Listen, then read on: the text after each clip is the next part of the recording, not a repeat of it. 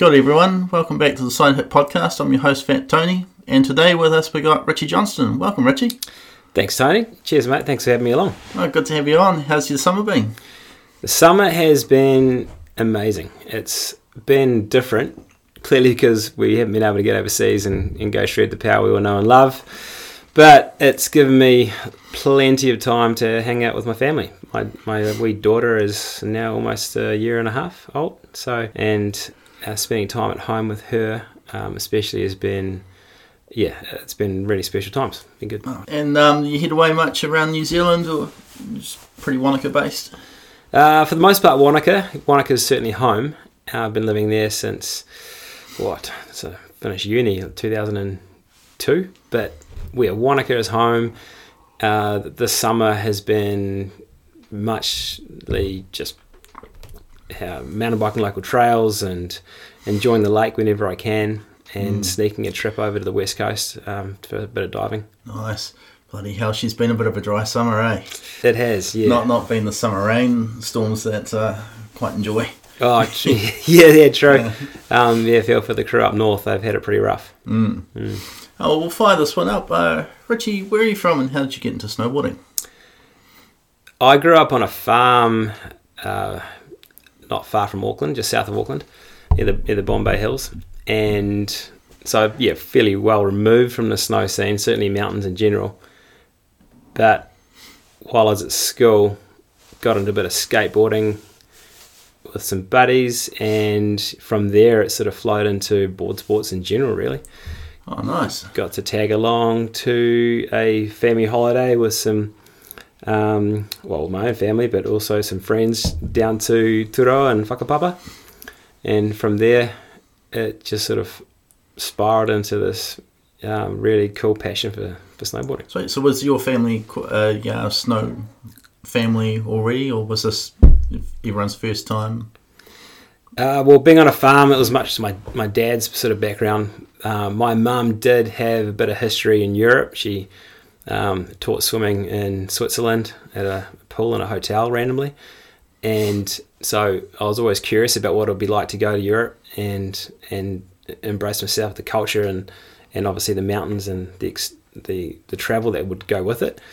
But as far as skiing goes, no, not a skiing family. That all came from when I was at school. All right. Yeah. And so you were surfing and skating back then?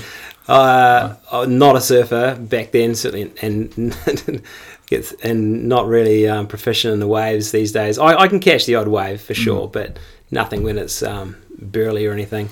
Paddle fitness is not exactly the best, especially when you're doing back-to-back winters. You don't get a chance to practice any much upper body strength in the water. But a little bit of skateboarding, and I guess that's where it all flowed from.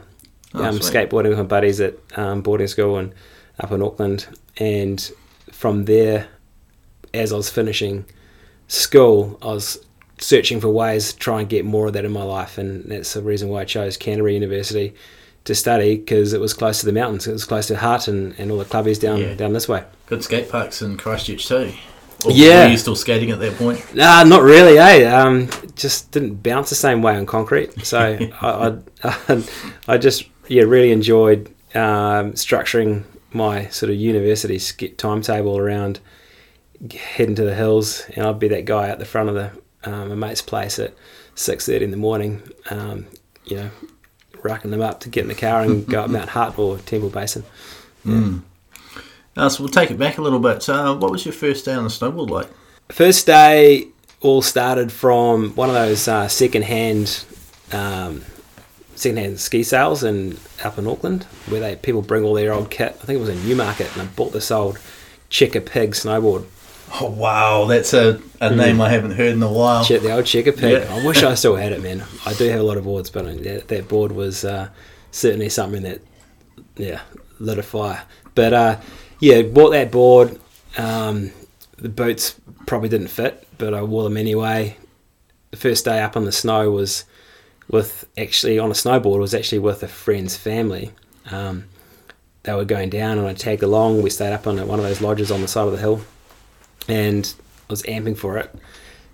The day the next day, it was actually a closed day, but I still strapped in outside and just bombed it down into this little gully, this pit somewhere, in a whiteout. But the feeling of it and how what that gave me, that skateboarding didn't give me, was rad. And I still remember the first toe side traverse, tearing it across Happy Valley out of control, losing all my shit along the way. There's no one around because it was a whiteout and there's a blizzard, but I was just fizzing for it, man. I was amping to learn how to turn and get higher up the hill. Oh, sweet. And was there a moment snowboarding clicked? You were like, yes, this is me now? Or did we just talk about that then? The passion clicked for me in Happy Valley down there. I didn't get a lesson because whether it was still a closed day, I can't remember, but there was no one working. But I just wanted to keep doing it, and I just wanted to get as many laps in as I could and learn by feeling, learn by doing. And I'd watch people off the chairlift and watch them turn and look for what made sense to me. In hindsight, I probably wish I'd got some more guidance back in the day, because it probably would have helped me learn better habits from earlier on. But no regrets, it's fine. Yeah, I'm still breaking habits from 92. Yeah, because my granddad taught me, so he wasn't an instructor, so it was a lot of harden up and just get down there. Right. But it's okay. I mean, everyone has habits, and everyone's got their own special way they got into the sport, and that's fine, you know. It's just what you want to do to get better these days, really, isn't it? I think for a while there, for me, like when I learnt to ride switch was way later on, was actually technically better than my regular riding, because I was aware of the habits to break and shit. Right. Yeah. Which was pretty ironic, you know. Yeah. It's interesting. People have they have less bad habits, so to speak, when they learn switch, because they take the skills that they've learned to ride properly from the other direction and apply it to their switch way, and it those fundamentals are so key. So key. Now, so was there any influences when you were growing up with snowboarding? Like, were you getting your information from magazines and videos, or? I bought as many New Zealand snowboarding magazines as I could possibly get my hands on. That was my inspiration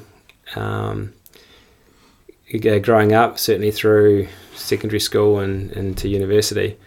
Didn't have a lot of talented riders around me at all. It was just me and my buddies, and we're all at a very similar level, strong intermediate hackers getting down the hill, really. Getting a bit adventurous, but nothing that was stand out, that's for sure. And all the standout moments came when I just read these magazines and get into snowboard videos. I still remember Nick Hine doing a backboard on this thin rail, super low to the ground, but it wasn't the best and amazing trick, but he was doing something that, you know, maybe I could do one day. That wasn't necessarily a stair set, but it was like a rail that I could jump on myself one day, hopefully. So is that relatable feature thing? Yeah, the relatable stuff, you know, and I think that's a lot where it's going these days, is how can people relate to the snowboarding that they can do when they go up in their hill next, you know. Yeah, it's pretty hard to relate to a double or quad or whatever. Yeah, how many spins was that? yeah, well, what was that Japanese kid did some... Oh, was it a 2160? Was it 2160? 5 spins? That's too hard to keep up with. I just can't keep up with that. Oh, build it and they will come, that's for sure. And you. So there's some riders in the pages New Zealand Snowboard that really sort of got your attention?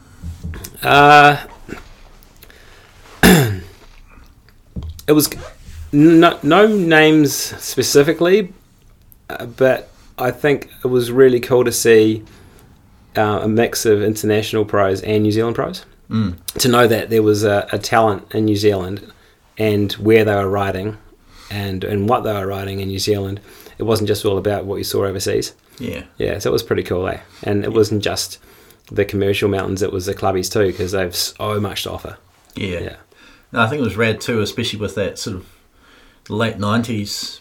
You'd see certain issues where you'd have like Dave Downing or Travis Rice later on would have shots of New Zealand snowboarder alongside the crew of the time. It's like, oh, that's cool that, like our crew stacks up with those dudes. Oh, totally. You'd flick the page and it'd be like Heiner or Will J or someone, and the image would stack up just as good as the international dude on the page before. Totally, man. Totally. Cool. And I think, you surround yourself with people that are better than you. In more ways than one, you're going to get better yourself. Yeah. And you stay curious, stay humble, and you're going to make sure that you put yourself in a position where you can ride with those people that are stronger than you. Yeah. Because that's what it takes to get better, for sure. So if you're the best rider on the hill, you're kind of on the wrong hill, eh? Well, maybe. So you might be there for different reasons. But everyone's got their own buzz for it, for sure. And was there any international pros that got your attention, or? Yeah, back in the day, I mean, a lot of that came from when I started actually going overseas. You'd hear about Terrier and Travis and Muller, and those guys are certainly play a big part of my inspiration, getting better and looking at what they did and how they did it, and it kept me curious, and that's played a big part of my development, has just been curious. So the people that I rode with a lot back when I was at university were just mates that I was in the dorms with. And just cruising, figuring out snowboarding. And who wants to go to the mountain this weekend? Right, we've got a car full, let's go. So it's that classic student thing where you're like, so I just remember dudes in Dunedin with... we were on a budget, man. I remember this is when I was at Canterbury, and we'd go to Mount Hutt. I'd literally walk into the cafe at lunchtime with my toasted sandwich maker from home, already packed and clamped down with cheese and onion toasty, and I'd plug it into the corner of the cafe, and just my buddies are there like, oh yeah, you want to toast me a sandwich too, mate? This sweet. And maybe the lights dimmed when I plugged it in, but one of those old school ones. It's pretty cool. Oh, sweet. But yeah, and we'd get our lift passes. I think Export Gold did like a campaign where you get a lift pass if you bought a couple of boxes of beer.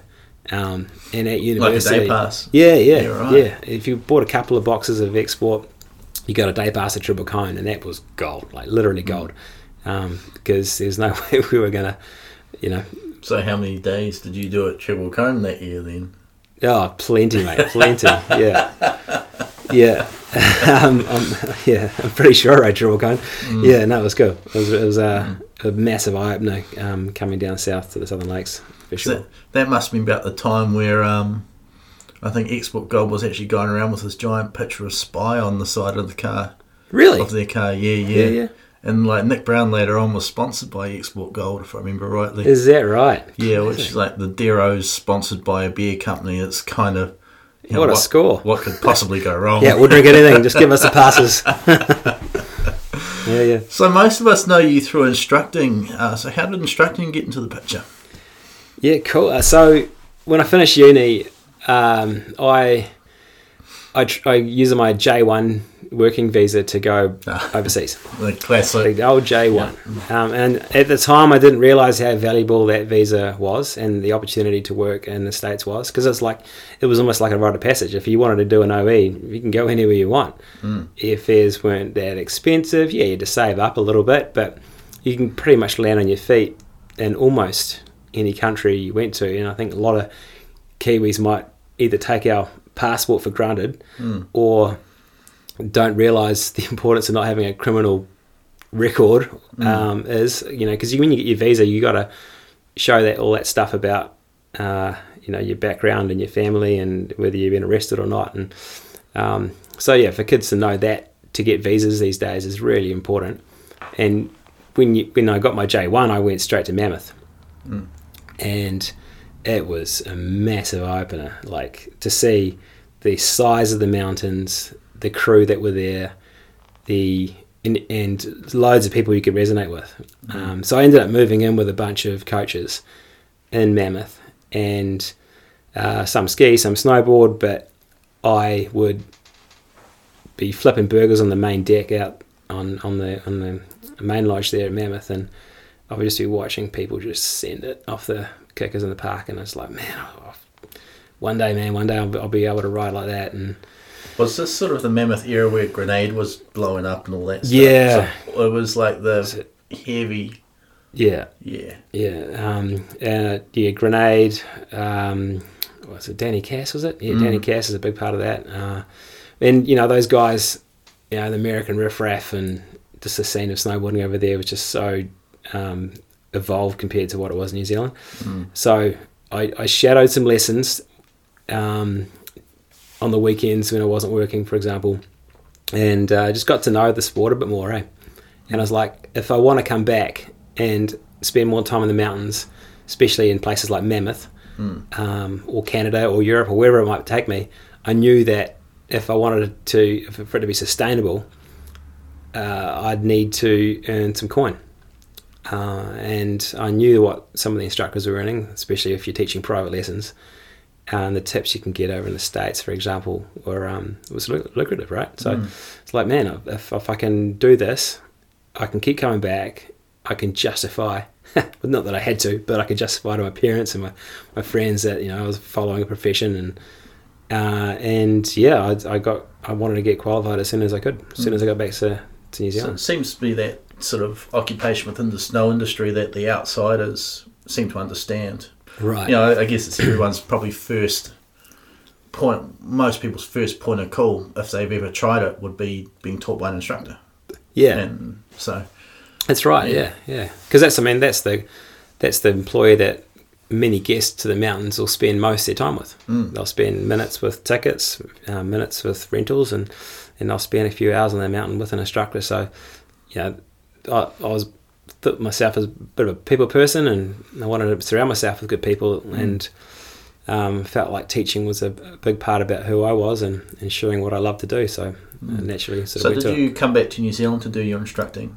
Yeah. Whereabouts were you doing that? So I finished my Bachelor of Science in Christchurch, and then I'd keep coming to Wanaka in my holidays, right? So the more time I'd come to Wanaka, I'd learn about what I could do here. I worked as a fabricator engineer on my first year living in Wanaka was 2002. Oh yeah. And I learnt to be an instructor on the weekends.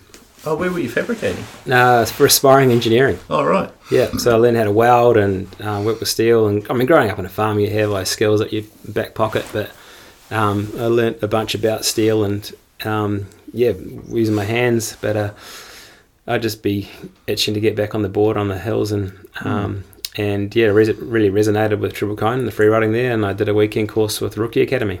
Oh right. And who was your trainer? Or but my coaches back then and trainers back then were Dan Burden and Jim Hart, Neil McNair from Europe. Those guys were already at the time pretty key figures in the snowboard industry. Super experienced, super knowledgeable. The flow and ease of what and the style that Dan Burden had left a big impression on me. Jim Hart's knowledge of snowboarding and the technical side of things around carving especially, that left a big imprint on me wanting to get better, and just being at TC, surrounding myself with other people that wanted to get better was huge. Yeah. Oh, so was there anyone we'd know that was on the course with you that year? When I first moved to Wanaka, I did that course, and there was a Swissy called Bjorn, but he was in Wanaka for a few years. There was a crazy Frenchie called Reggie, and that's how I got to know like Jane Morrow. Oh yeah. She lives in Wanaka. Not too many people that I can remember back in the day. I was too focused on getting as many laps as I could with my coaches. And so, how did you go with your that first year with your exams and all that stuff? Did you find it quite challenging? Even though I felt like I was more of a people person, I think I took that a little bit for granted at first. But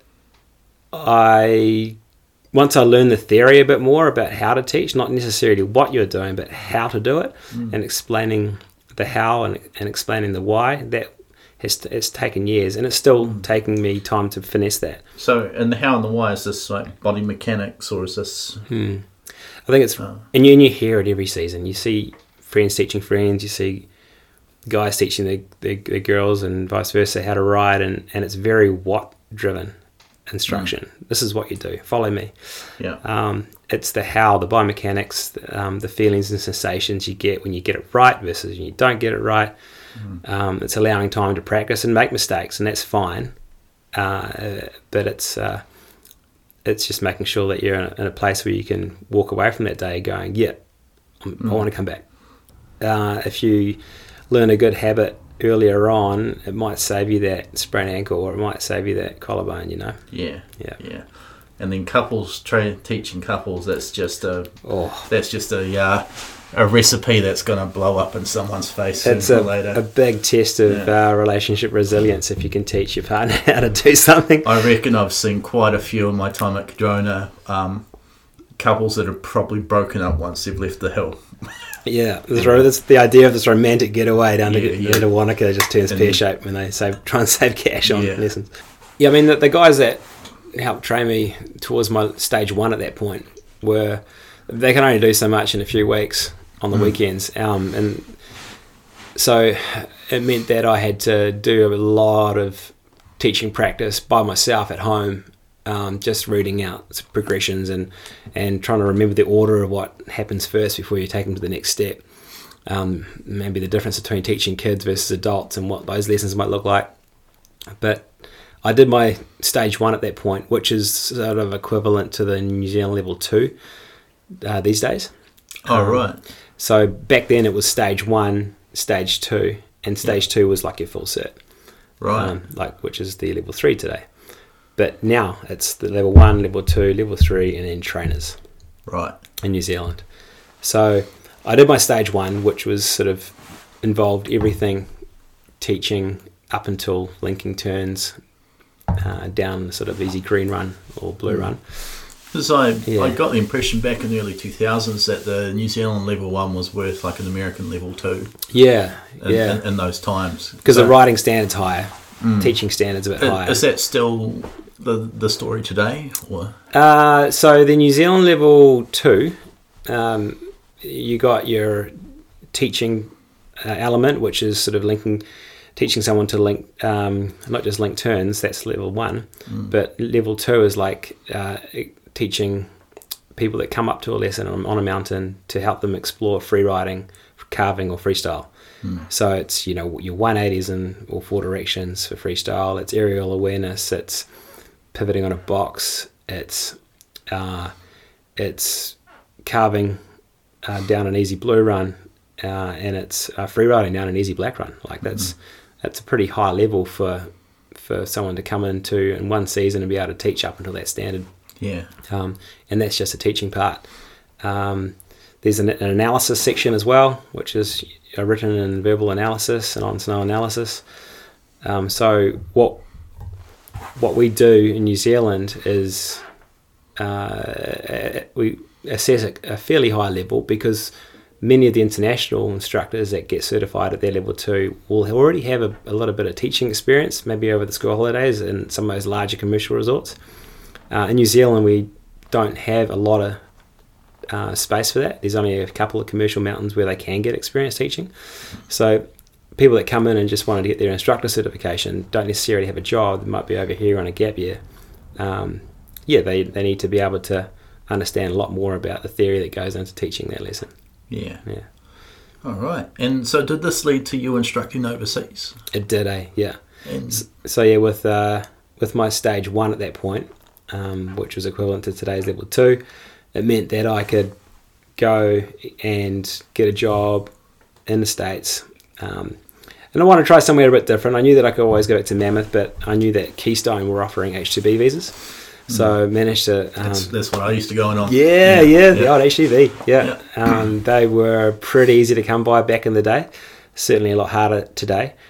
But Keystone was awesome, man. Like, because you got Vail Resorts, you got heaps of big mountains over there on the I-70. You can cruise between, take clients between as well, which is quite cool. And it meant that.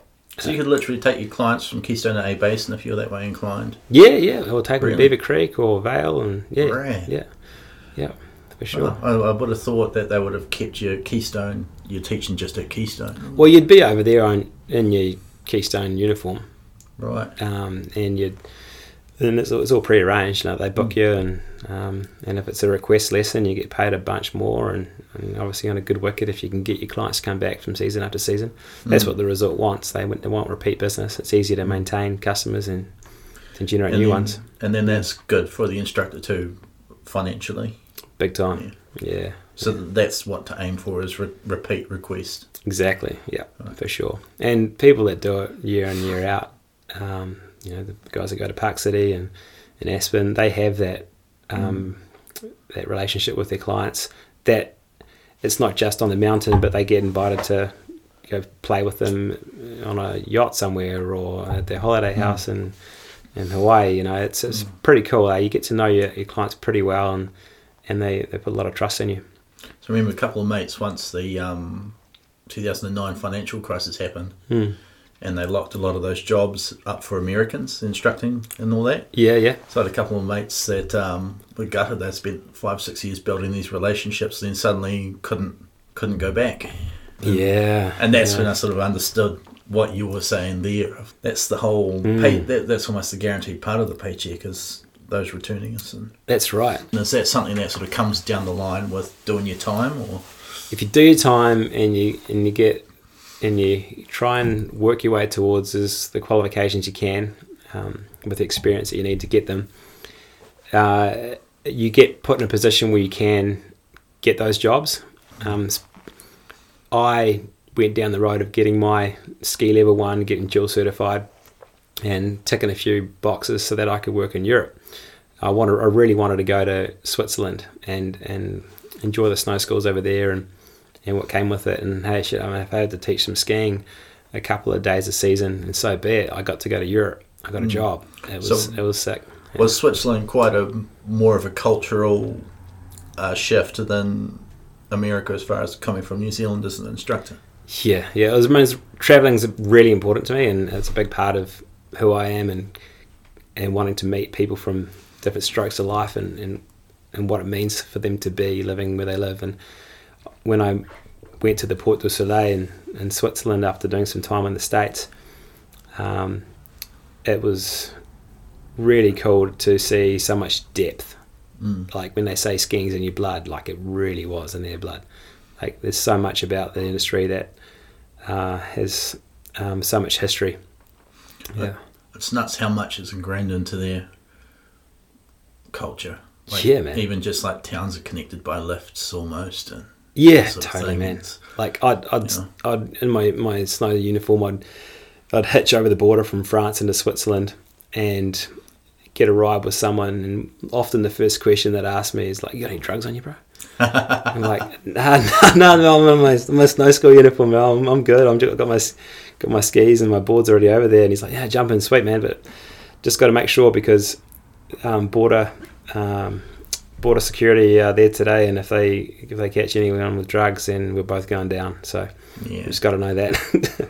So yeah, the French and the Swiss will be at the border sometimes, and they'd strip the whole car down. And so I remember when I did a season at Meyerhofen.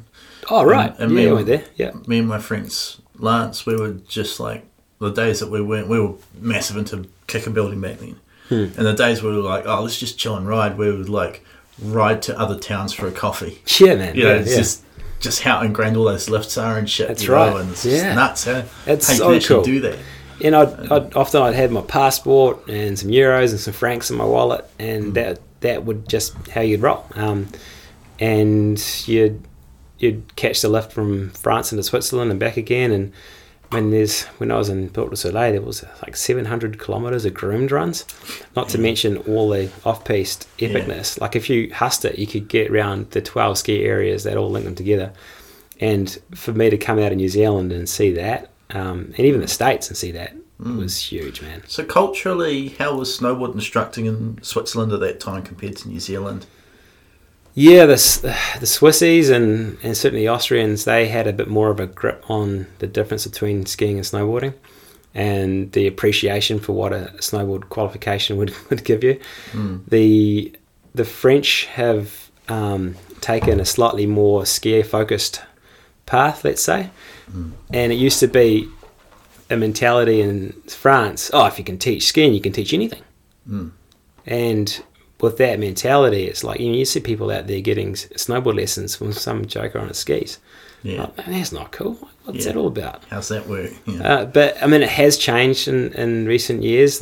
You got to get FIS points, I believe, on a snowboard or along those lines to prove that you're a very capable, very experienced, very qualified snowboard instructor, so that you can get your equivalence, which allows you to work in France. But even then, it's super political. Like, you get people asking for your proof of qualification all the time if you're working in France. And my first season there was with I lived with Dan Burden for a little bit, and he's a very experienced snowboard coach, and he'd run into those issues all the time. But it's very lucrative. Like, you can earn a lot of money in France for sure. So I remember even in 06, like, just when I was in Mayhofen there, which doesn't sound, it's the modern snowboarding time, and seeing instructors over there that like wouldn't ride switch, right? Whereas I was leading, like most people I knew that instructed in New Zealand would ride switch, and it just seemed like there was a reluctance to embrace that part of snowboarding. That almost like they preferred like hard boots and alpine stances and that sort of thing.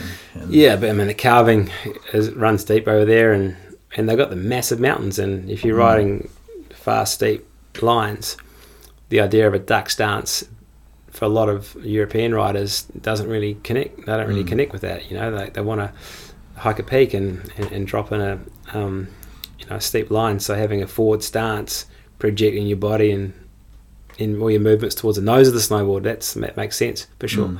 But you see where snowboarding's going these days is both directions, and I mean Terry is a massive testament to that, winning switch races at the Baker Bank Slalom. Right. I mean, he's got for his age, and he's a cat, man. There's so many riders I look up to that shredding those bank slaloms, and it's like that's a real test. That's a real testament to good skill and good ball control. I love watching Temple Cummins runs on those banks in the Mount Baker Bank Slalom. Oh yeah. Oh, he's just like psycho. Some of his calves, and took me a long time to appreciate a dude like that, because for a long time I was like jumps, tricks, blah blah blah. And then actually watching Temple Cummins ride. Just the video I've seen of him ride that course, and then that translates to his freeride part. It's like, wow, look at how consistently solid that dude is. And everything gets handled in the way. There's no around thing. So. And that's the thing, hey, like when you watch a video part, you're watching those seconds from that day. If that day's footage got used of the best jump they did, with the best landing, with the grab that held the longest, you're seeing the cream. When you watch someone on natural selection, or when they're coming down a bank slalom or riding switch, it's like, can you stay on your feet? Can you make it look smooth? Are you fast, or are you not fast? Because what's happening in between the tricks is just as important. Well, it's probably more important because it's the landing. It doesn't count if it's not landed, and then the takeoff, and fully right in between.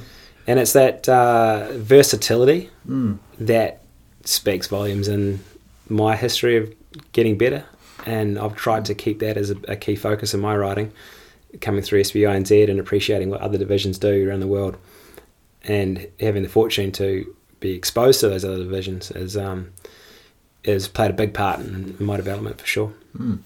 So is there anywhere else you travelled overseas with instructing? I had a couple of seasons in Canada. When I couldn't get a visa to return back to Europe, I was able to get a job getting some pretty sweet work in Big White and also Whistler for a couple of seasons. Oh, nice. Big White was pretty cool. It reminded me of a family holiday growing up, going to Silver Star.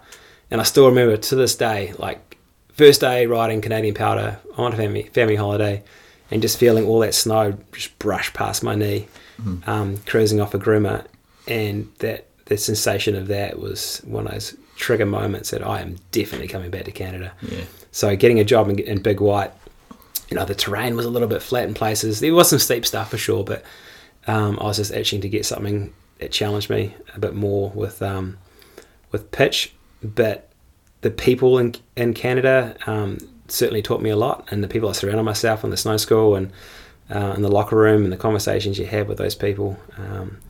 It means a lot to have those people around you to help you get better and to challenge your train of thought too, and to help you see a different perspective about why an organisation or why a technique will be different to the one you known to be good and right all along. Yeah. A lot of us probably don't really understand what goes into snowboard lessons, and I'm probably opening a whole rabbit hole here. Yeah, man. And so I was hoping we could talk about, maybe we'll start with a beginner lesson, like what goes into that, and what can the public sort of expect from attending one. For sure. Okay, so I think a lot of it comes down to when you take a lesson. If you rock up in the middle of school holidays and there's thousands of people on the mountain, you book a group lesson, which is a really good idea, but you're going to be in a group with up to 8, sometimes more people. My first lessons teaching school holidays, I had a dozen people I had to take care of, and when you're teaching beginners and helping people up all day every day, it's pretty taxing. It's pretty physical work, but and a big part about how I train my crew that work with me throughout the season is trying, and unless they're taking a break, get them on their feet as much as you can. Nothing worse than seeing a group of snowboarders sitting on the side of the hill and you can tell that they're distracted and they want to get up and ride and practice and have a go and make mistakes and eat shit, but get up and try it again. Yeah. And if that instructor's not there to appreciate the importance of giving it a go and actually doing it, what goes into a lesson, that instructor needs to be flexible and versatile to the needs of the people in front of them. And it's hard when you're first starting out. It's got to be hard with like 12. Yeah, it's like totally herding cats almost. Well, yeah, I mean, people that don't know how to balance for themselves on their edges, like that's a big part about starts and balances. The beginning of a lesson is a little bit generic to start with. There's certainly a progression you followed, and it makes sense to follow that progression. But for a kid who's got a bit of a skating background or surfed, and they're only there because their parents made them be there, they're going to be on a slightly faster progression, and the instructor needs to appreciate that. But as far as a beginner lesson goes, yes, there's a fairly predictable format you follow with tasks and the terrain you do those tasks on, offering hands-on versus not offering hands-on for support. When you get into more intermediate and advanced lessons, a lot of it comes down to good questioning and finding out the history of that rider and not just what they want to do, where they want to go, but why they want to get better. And if you can tap into something, whether it's the conditions on the day that are really relevant to that why, or the carve, free ride, freestyle element to it, you got to be flexible sometimes on the run just to make that change to go, actually, you know what, it's a bit icy this morning, we're not going to work on carving just yet. Let's go to this blue run instead of that black run you said you wanted to ride, and having good reason to prove that blue run's going to be really useful to their skills and development. And so that's something you're like, right, well, let's get our technique dialed on this blue, or... Yeah, I mean, techniques never dial. Yeah. But, it's like it's having good reason, like you explain what you do, explain where you're going, but the good instructors will have a really good how and a really good why these skills are going to be helpful to their greater goal. And how much of it would be, for lack of a better word, psychology? It's teaching lessons, particularly beginner lessons, and for an instructor who's quite experienced, and it's a powder day and your buddies are out riding, you got to look at that lesson through a lens that gets you curious about something. And if being curious about fare management and the psychology around what it takes for them to overcome that fear, that's huge to me, right? To be able to work out where those barriers are and what's stopping them from being the best they can be on the hill. And it's about having a conversation with them, and even before you go up that lift, and prove to them that they've learned all these skills that have taken to this point. And if they haven't learned how to link turns down on the beginner run and they go straight up McDougall's, it's going to be a pretty rough run for them. Some people will freeze, some people will send it. And if they send it, they're going to be a risk to themselves and other people that are also trying to learn turns on that same run. So it's proving to them that they have what it takes. And just being patient, and that's what it's about. There's a lot of talent on this Cardrona Snow School, and the Triple Cone Snow School. It's really encouraging to see those guys, not just be able to do the tricks, but able to explain them well at all levels. Really cool. And I guess a lot of it for a while, pre-COVID anyway, was you get a lot of the best instructors from the Northern Hemisphere come down for their off-season, right? That's right, yeah. And I think the whole idea of come to New Zealand, there's not many places in the Southern Hemisphere to work and to ride and get a season under your belt. Certainly as an instructor, you got Argentina and Chile, and those are cool places, and going there for interski was epic. But the idea of coming down to New Zealand, you got to have, you got to be pretty well certified and even dual certified these days, because a snow school really values that. If you can jump on skis last minute and go smash out a ski lesson, and your supervisor sees that and appreciates that, then you will get a rehire. Certainly if you can speak another language. But you get a lot of cream coming down to New Zealand, and it means that the division, well, like for example SBINZ and NZSIA, the ski side, there's so much talent that gets thrown into the mix, and it's really cool to know that, we're pretty well highly regarded in the world scene of instructor certifications because of that reason. We have so many internationals come down and share their goodness, and it blends into our system. Is that one of those things where sort of New Zealand snowboard instruction would be open to someone comes from America with this thing? Oh, let's consider that, or? So someone from New Zealand coming to the States? Oh, no. Say we're saying, we got all the instructors come down for their off seasons. We've got all this talent. Is the body here open-minded enough to sort of hear things from other things and consider them, or is it? Oh yeah, or are they expected to sort of conform to how we do things down here? Not at all. Like, for example, Tony Macri has played a massive part of SBINZ, and he's shared a lot of really cool ideas from the American system. We've got guys like Dan Burden, who's got a British background. Ben Kinnear's come down to work. He's a massive part of the coaching scene on the British slopes. British snowboard team. It just attracts some really cool people from around the world. Even like Damien was coming down for quite a while. Yeah, Damien, American. Oh, cool. We talked about this bit off mic, and I think it'd be something to bring back up. Is every shredder at some point, I know I did, hits a wall. Yeah. And it'd be cool to talk about, like, when it inevitably happens. What's our options of dealing with that? Cool. Inevitably you're going to find a glass ceiling that you hit, and it takes a powder day or riding with a crew of mates to make it better. And people ask me, oh, what's the best mountain you've ridden at? And it's like, oh, the mountain with my friends on it, man. Like, some of the best days I've had have been shitty whiteout days, but I've been with a good crew, and that's made the difference to push past those days where you're like, oh man, maybe we'll just stay home today.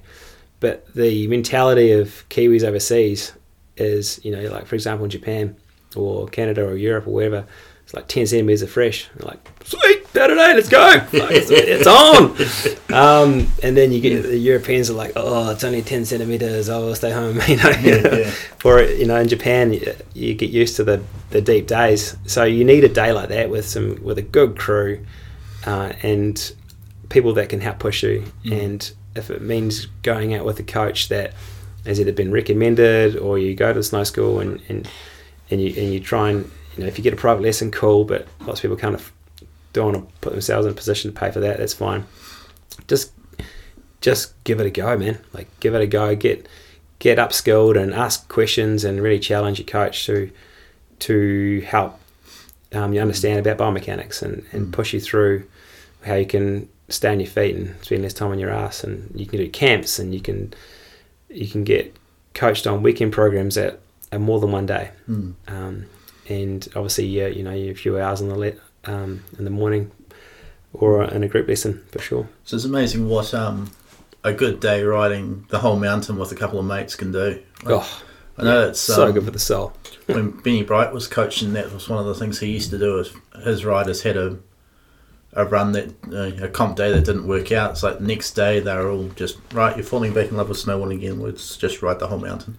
Man, Benny, I used to actually live with Bo. She has a bit of Wanaka fixture. Spent a bit of time with Benny over those years. What a legend. He has a completely different perspective on snowboarding and how to get better, and it's actually quite cool having yarns with him, because it sort of bridged the gap between the instruction world and the athlete world a bit more, and we both learned a lot from each other, I think. He's a good dude. I used to work for him tuning down in the valley floor there. True. So we bit on the side from Cadrona. The Putterman's Cup. What's that? The Putterman's Cup. I didn't get to be a part of that. Oh, that was good fun. Because did you know Ryan, the dreadlock dude? Putterman's Cup. American dreadlock dude. Ryan Pearl Wax. We go back a long way. So I'd go and work with him when he was working with Benny Bright and those dudes down there and stuff. Yeah. He's an awesome dude. Man, Benny, Ryan. We spent a lot of time with Ryan in Colorado. He used to tune my boards. And Monocera. Monocera. So. Shout out to him for sure. He's a good soul to spend some time with for sure. A lot of time for him. He's been listening to these too, which is Has rare. he? Yeah, so Ryan, thank you. And we can't have this interview without talking about the one and only Jenny Johnston. Some would say she's my mum. She'd say she's my I'm her son. She's done an amazing job of taking on snowboarding, you know, getting close to 60 back in the day and going, I'm going to learn how to ride. I'm going to learn how to snowboard. And it's not just your sort of green and blue runs. Like she's out there riding down Powder Keg. She's out there riding the saddle at TC. There's even a video of her, which I made back in the day, of her doing a lap down Snowpark. Rad. Riding the boxes, going over the rollers and jumps and stuff. How many people can say that they've got a rider video of their mum shredding Snowpark? Yeah. Rad, eh? Well, first time she came on my radar. She came into the workshop and asked us about stances, and I don't know, set her board up to what I thought was a good stance, or what, you know, works for me. And while we were doing that, she was on the floor jumping around doing 180s without her board on. Yeah, anytime, anywhere. Yeah, and we're like, oh, why all this? She's like, it's because she was learning at level 2 or something where you had to have 180s on lock, whatever the instruction. Yeah, 180s, carving, free riding. Yeah, she was, and the 180s was a big jam so to we work were on. like, whoa, because she was in her 60s then, I think. Yeah. And we were just like, whoa, check her out, learning backside 180s. When Rusty must have been with me, and we were just like, that's so cool. Cool. And one of the rental guys came up afterwards and started trying to make a joke about what he'd just seen. And I'm like, mate, will you be learning 180s on backside 180s in your 60s? He's like, oh, well, you probably won't, so just shut the fuck up. Thank you. Yeah. No, she would appreciate that. Oh, she... Yeah, she's 5 foot something, and she rocks up to a lift line, and she's got this colourful Never Summer board with parrots all over it, and she loves it. And she froths on it, man. She gets. She's still shredding now. Yeah, she'll be up there at Cardrona. In fact, she's actually going to be doing a little bit of host work. No way. Up at Cardrona this season. Rad. Yeah. Oh, that's so cool. It's always a pleasure when she comes in the workshop. Yeah. There was one year where she was like worried about my health or something and started showing up with apples and shit.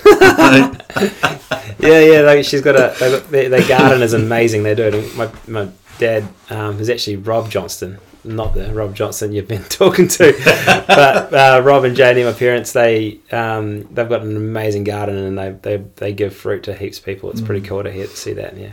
Brad, I'm so stoked she's still riding, man. Yeah. Because it is one of those things that it left an impression on all of us. We're like, wow, she's how old and learning when we've got no excuse. Yeah, I know, right? Yeah, she values health and fitness, and she's out there moving. I rarely see her driving these days. She's always on a bike. My dad as well. Fitness and health is super key for them. Does Rob snowboard as well? He's actually never been on a snowboard, I don't think. Right. He actually, being the dairy farmer and beekeeper and beef farmer growing up, mountains were far from his upbringing. So for him to come down to Wanaka was pretty brave and to take on the lifestyle down here. And so he's into biking in a big way. And he even did a few laps on a snow bike back in the day up at Cardi's, and he enjoyed that for a little bit. But yeah, it's even with his health and both their health at the moment, they got to look after it, right? So yeah, they mitigate risk the best they can. Yeah. Cool. And a lot of us will associate you with bank slalom competitions. So how did bank slaloms get into the picture? I've certainly been enjoying them since I can remember, riding up at TC. I did a bank slalom at TC, I can't remember when, but I'd be, again, looking for opportunities to surround myself with other riders that were really good and just watch them ride and see them shred. And I knew that a bank slalom was the only competition I felt comfortable being part of, because they were so welcoming to lots of abilities. Junior Nationals has its place. That's awesome. Winter Games and obviously up to the Olympics, you got to be really good at what you do. But a bank slalom there's that soul in the sport that is so long lasting. And for me to be up there and surround myself and actually get some laps in and sit on the chairlift with the people like Tom Wilmot and other New Zealand pros like Denny Bevan and Nick Hine or any other guys that would be part of these bank slaloms was just that was epic for me. It was so cool to watch them ride and to work out where I was sitting and if I had a shot. And I remember what that bank slalom I did, it was a white out and I ate shit. I went over the nose, did it probably my first tame dog in a bank slalom. But I somehow got on my feet, kept going, kept doing some turns, and I made top 10. And I was like, man, what? I crashed, and I might have a chance if I don't do that next time. So the motivation for getting better and to not make mistakes and to work out how to be more fluid over my edge was really important to me. Oh, sweet. And so there's a few bank slalom competitions around. We've got the TC, Mount Hutt and Coronet. bank slaloms, and they all have very different, I guess, vibes, for lack of a better word. Yeah, vibes are very different. As someone that's competed in all of those bank slalom events, could we talk about each one? And we'll start with TC because that's the most established one. By far my favourite. Again, it attracts people from all the mountains in the area, even the international teams that come down when waters are open. Pre-COVID, you get the likes of the Burton team come down, the Swiss team that would be here for winter games. They'd be there on their day off and having a go. And, to be able to say and ride in an event with Terrier and Mikkel Bang and Ben Ferguson, I didn't know about Ben before riding in that bank slalom, and man, he had some serious style. He rocked up without even scoping the course and only doing one run, and he was literally split seconds behind Mikkel. Wow. And for me to know that, and to see him ride, and to see Mikkel ride, and to be within a couple of seconds of Terrier, like, that was fucking cool.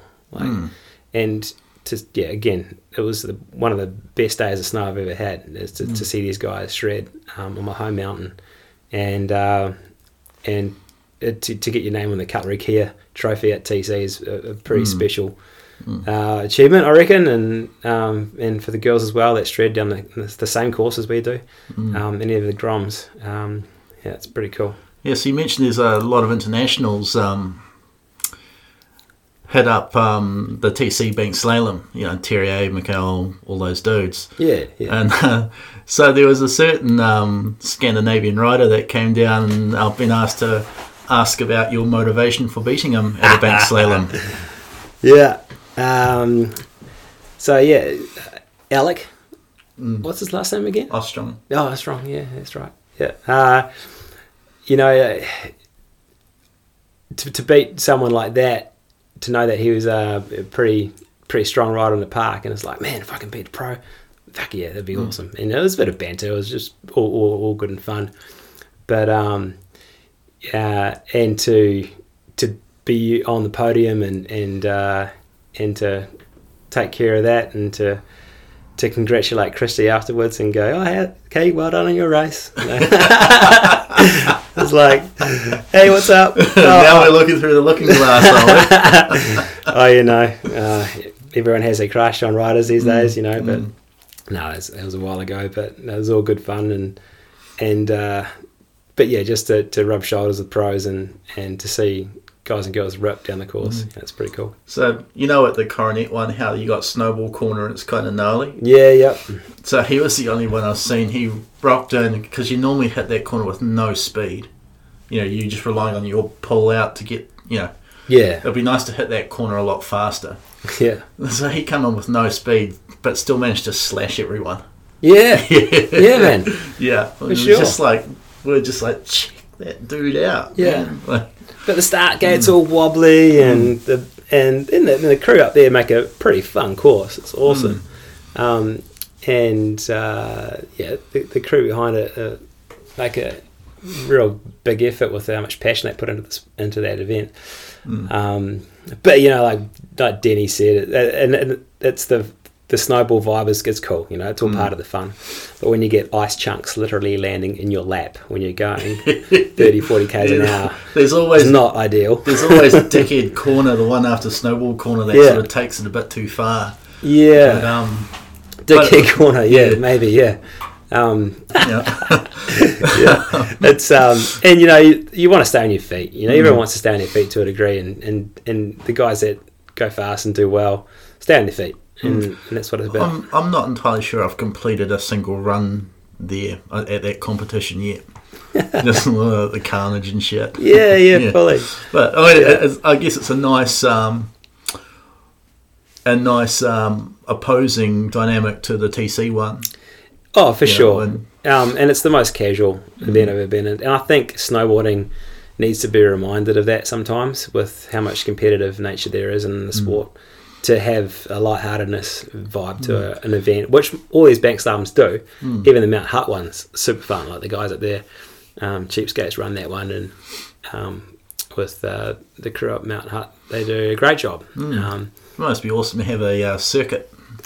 There is, there's a bit of a circuit, so the New Zealand tour, so to speak. There's even one up in Turoa. Really? Yeah, No way. they do a bank slalom up there. Sick.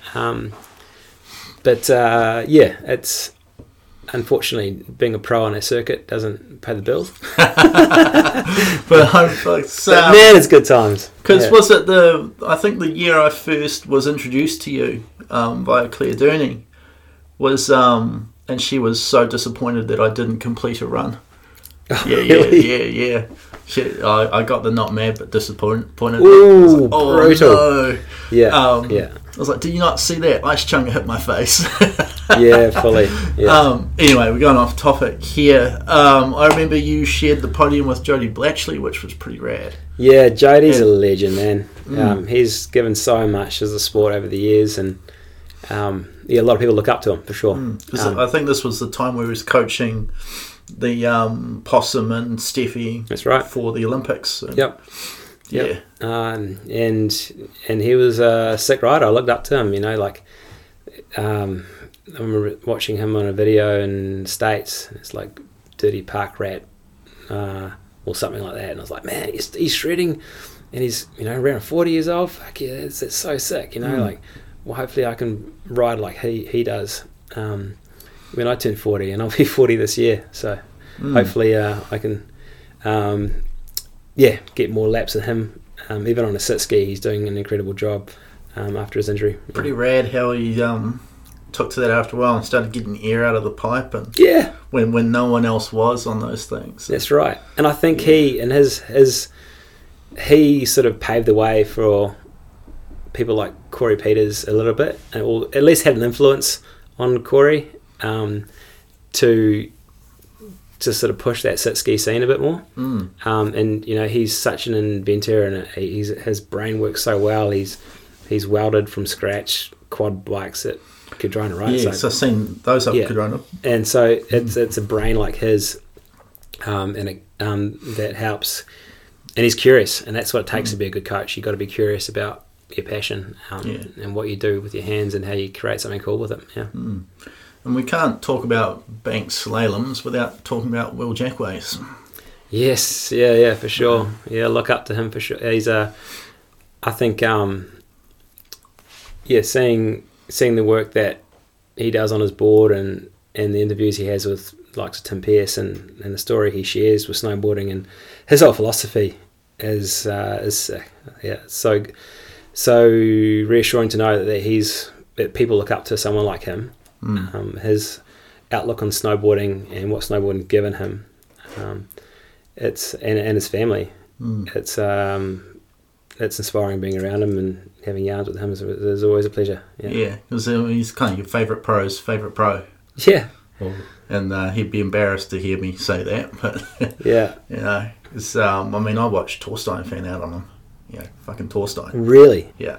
That's so cool. And I'd watch his riding and go, how can someone as tall as he is, and he's not a massively built guy, but what he can do on his board and how light he can be on his feet, that's always something that I've wanted to get in my own riding, is how can I be lighter on my feet? I'm pushing 90 kilos and I'm like, man, I'm not. Sometimes I feel quite heavy on my board, and being light on my feet is certainly something I search for. Well, he's one of those dudes we're talking about before. It's like they're just as good to watch between the tricks. Yeah, but his pop is I've followed him around a few times, and there's certain things where if he says it's sweet, it's like, it's sweet for you. Yeah. His timing's impeccable, hey? The craft of his ollie. I don't even know if he's had many injuries over the years either, so I don't touch wood. Touch wood for him. For sure, yeah. But I remember just following him around, and he'd pop these ollies off bumps, but he'd have his board up neck high, and you'd give you that, Rad, I'm going to get some too, and then you get a foot high, you're like, oh, damn, that's not... Yeah, well, pop. It's like... that muscle to weight ratio. He's he's very strong, strong guy. That he just has this finesse, and truly understands what you put in, how you can get out on that performance on his board. Yeah. And I've been told to ask you about the Neil Edgeworth Bank Slalom. Yeah. I didn't know Neil Edgeworth personally, but a lot of the guys I rode with in Canada did. They named the bank slalom after him. I think he was killed in an avalanche in France, but he was a key figure for the scene in Canada, and I thought it was fitting that they named a bank slalom after him. And what a bank slalom it is! It attracts I think over 250 riders from all over Canada mostly, and it happens at Big White, and it happens over 2 days. You all meet together the evening before it all happens, and the evening after the first run, and everyone gets to see their times. And yeah, I've done it a couple of years. We'd road trip out from Whistler and do that when I worked there. And it's so is there a lot of like heavies from Canada riding that as well? Yeah. A lot of bordercross athletes would maybe do it, but they have to stick in the pro division for sure. Legends like John Shelley out of Whistler, he'd come over with his team and do it. He's a Kiwi actually in Whistler. I was going to say, I thought that name sounded familiar. Yeah, very, very talented, very knowledgeable, very philosophical snowboarder. A lot of time for. But yeah, he's it was always good to go do that event, and to podium that was awesome. Good time. We've got a bit of a guest question here from Keith Stubbs. Hey Tony and Richie, Stubbsy here. Richie, I've got a 3-part question for you. Please start off and tell us why you only have one kidney. Also, a little bit of background as to what that experience was like to go through, and how that experience has changed your approach to leading a healthy lifestyle since. Thanks. Nice one. Cheers, Stubbsy. Another shredder and friend I've got a lot of time for. Nice one. I donated my kidney to my dad 8 years ago, and it's meant that he was able to not be on dialysis anymore due to chronic kidney disease, which can happen to anyone. I guess a lifestyle with salt and poor diet in general would lead to kidney disease. So my kidney both kidneys were healthy in size and had good blood flow. I was a blood type match and a tissue type match with my dad, which meant that I could give him my left kidney, and it's been great. He's able to keep doing what he loves to do, and to see him stop taking dialysis, stop being on dialysis was awesome. Yeah. It happened just before I went to work in Whistler for the season, but it meant that I was competing in the Neil Edgeworth Bank Slalom 6 months later, and to win my class at my division was epic, and it was a massive testament to like dedicating a lot of training and focus on health and what it took to get strong again to the next level. But I feel great. Like you can function quite perfectly with one kidney, and just looking after your health and well-being is a big part of that. Good times. Well, then thank you, Keith, for that question. We've sort of brought him up. Keith Stubbs is you guys have been associated together for quite a while. How long have you known Keith for? We did our trainer's exam back in the day. I think that was in 2006, and he was based up in the North Island, being part of the snow school up there, and he decided to come down to the South Island and do some work for Katrina and actually Rookie Academy as well. Just another shredder who loves to travel and very experienced, particularly in traveling and coaching in Japan.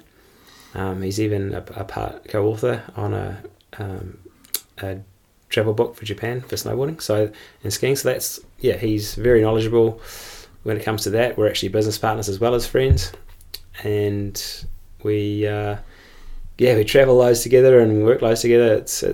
He's become stellar guy, quite a fixture in the New Zealand snowboard community. Oh, his brain spins hard. So does he show up at the Banks Slaloms alongside you as well? Yeah. And is there a bit of a fucking thing? What whacks you, Andre? There's always a bit of banter between us when it comes to Banks Slaloms, and he actually podiumed with Terrier in the Masters division back in the day at TC. Oh shit, that's gonna be a highlight for anyone. Oh, for sure. Yeah. Definitely. Wow. The photo of him standing next to Terrier is so funny. He's so smitten. It's like, oh my god, I'm standing next to Terrier. I think if you belong to a certain generation of snowboarding, that's like the pinnacle. Like that's the dude, right? Yeah, fully. Yeah. No, he's got a lot of time for him. He's a massive contributor to the snowboard education in New Zealand. The resource videos that we've produced together and with our team, with the tech team, particularly this last season, they're going to be awesome. They'll be a game changer for the sport, teaching the sport. One person I wanted to ask you about was Tim Pearce. You ended up living with probably one of the more prominent snow filmmakers that this country has produced for a while. In general, awesome human, Mr. Tim Pearce. Yeah, he's not many people know that he was actually swam competitively back in the day. Oh, he kept that out of his interview too. Yeah. And he still gets involved in a lot of lake swimming, and he's so humble and so chill. Like you wouldn't think that what he does is world class. Swimming isn't world class, but it certainly is filmmaking is. He's very good at what he does, and I think that the time he put into the Wells family back in the day with his filming, producing that, and the story of the Wells family was just the beginning of what he's doing now. Working with Toby and what they're able to produce to be the bed. So is incredible. Yeah, really. It was cool living with him and just seeing the sort of the depth of what he was pulling off. So awesome. Was this right at the start of his formative sort of filmmaking years, or? Oh no, this is only about I don't know, 6 years ago. Oh right. Yeah. Oh, cool. So yeah. Oh, you would almost had a sneak peek to quite a few of the projects. And it was as he was starting, getting just before the Beards came about, just as he's getting into business with Toby. Yeah. Wow, cool. And another person I think would be cool to bring up is guy that runs Cadrona Snowboard School, Kyle Kostoris. Yeah, double chunk. Double chunk. I don't know if he likes being called that, but he's a big unit, quite a presence when you meet him, and he's a supervisor of the snow. But he's got a lot of experience in the snow industry, particularly at Cadrona and Park City, American. But yeah, I love hearing stories of him hanging out with the band members of Metallica, and that's right. He's taught he's taught a lot of really interesting people over the years, and hung out with them a lot. And yeah, got a lot of time for him. Yeah, good dude, eh? Yeah. He came back with, it might have been like Tom Morello stories or something one year. Yeah. Like, fucking what? Yeah, it's like, yeah. Oh man, you end up working with some interesting people in the snow school, but man, I'm sure he's got some stories to share, eh? Yeah, we might have to see if he's willing to take the hot seat. I know, right? Just have a list of like celebrities you have taught. For sure. I mean, he's been a fixture and snowboard instructor in New Zealand for such a long time, mate. Like, yeah, he has. And when he's, taking a lead role in a very successful and very well recognised snow school in New Zealand, up at Cadrona, they've done an amazing job with what they're doing there, and they lead an amazing team. Even through the COVID and pandemic, they've done a great job up there. And he might seem like a really intimidating guy with just his sheer size, but he's always at those results, supporting the crew that passed their certifications and even the people that weren't successful down there. And he's always making sure that he's there to for people to talk to. And I think it can be a little misunderstood, just because someone's size and presence doesn't mean that it's good. That he and Rach are a big asset to Cardrona for sure. Yeah, it's funny, they're just neighbours. I should be like, hey Kyle, come down and fucking... It's up the road. Yeah. So instructor training, how did that all come about? When you get your certifications, you work your way through from level 1, level 2, level 3, and then trainers, and if that's the direction you want to head in. There's also a coaching pathway as well. But when it comes to the certifications I did, I was fortunate in a way that because of the shadowing I did for those lessons in Mammoth and the people I surrounded myself with, I was able to pass these certifications all in consecutive years. Which Keith told me is quite a rare thing. Yeah, it is. And you very rarely see someone pass their level 3 the first time, let alone trainers, let alone the season after each other. So as cool as it was, and it meant that I was able to get the pay rise and get these opportunities to be a trainer, I knew that I came through that system pretty quick, and I knew that I didn't have a lot of teaching experience, and it meant that my one season teaching from a snowboard school in New Zealand prior to getting my trainers, which was actually at Coronet Peak, which was a rad season, but it meant that when I got my trainers and I was on track to be an examiner of instructors, so once you get your trainers, you're then invited to be an examiner, and you shadow exams, and then you get the all clear. I actually had a bit of an imposter syndrome for a couple of seasons, feeling that I wasn't up to spec, and I shouldn't be where I was. So is it generally, say you get your level 2, you do a few seasons before you do your level 3 and up the ladder sort of thing? Yeah. So.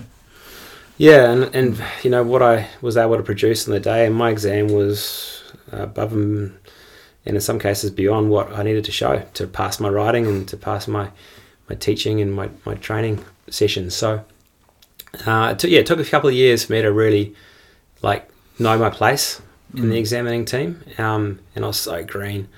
But I knew my writing, in my carving, my free writing, and my freestyle for some part was certainly beyond the standard, but my training and my ability to run a group, I only really got that experience and that comfort to lead a training group based on the likes of shadowing other professionals in my field, like Jim Hart and Jeremy Coombs. Those guys were instrumental in me coming through, big key figures.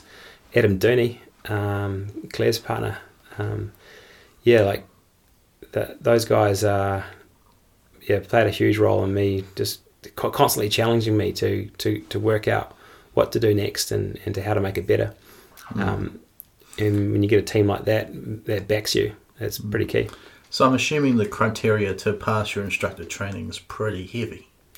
It is, it is, and for good reason. The pay is good.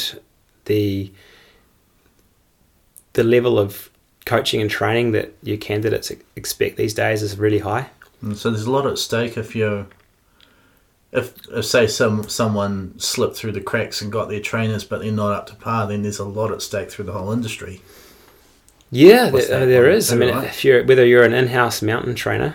Yeah. Or you are on track to be an examiner for SBINZ or any other certification for that matter, it's there's a high standard. Did you do the examining as well? Yeah. So what's the difference between? I'm a total outsider looking at this. For sure. What's the difference between instructor training and then instructor examining? Okay, so a lot of people come down from overseas that will do a season training and to learn how to be an instructor. So a trainer will help them on their pathway to achieve their level 1, level 2, and even their level 3. An examiner has had some training experience. They understand pedagogy and teach to teach. They understand a very high level of rider analysis and how to run a session on a mountain. At that point, it's more about being able to run a session for your peers and challenge them, using a lot of coaching to help people tap into their potential. So it's not just about training instructors, it's about having the ability to challenge your peers as well. So that's, and if you can't train your peers, and they can see through the bullshit. Like if you're not up to spec, if you don't understand biomechanics to a high enough level, or you don't understand how your board edges first in the turn and how you balance and build pressure under the side cut, and how steering works and your body and how it moves down to the board that you're steering on, then it's you can see through it, you know. So that rider analysis component, that teach to teach component, it's pretty high standard. And so is there a relevance with, say, freestyle tricks in snowboard instruction? Is there a level that comes into play a bit more? So I remember when I first started working at Cadrona, and I was in food and beverage, I knew nothing about anything.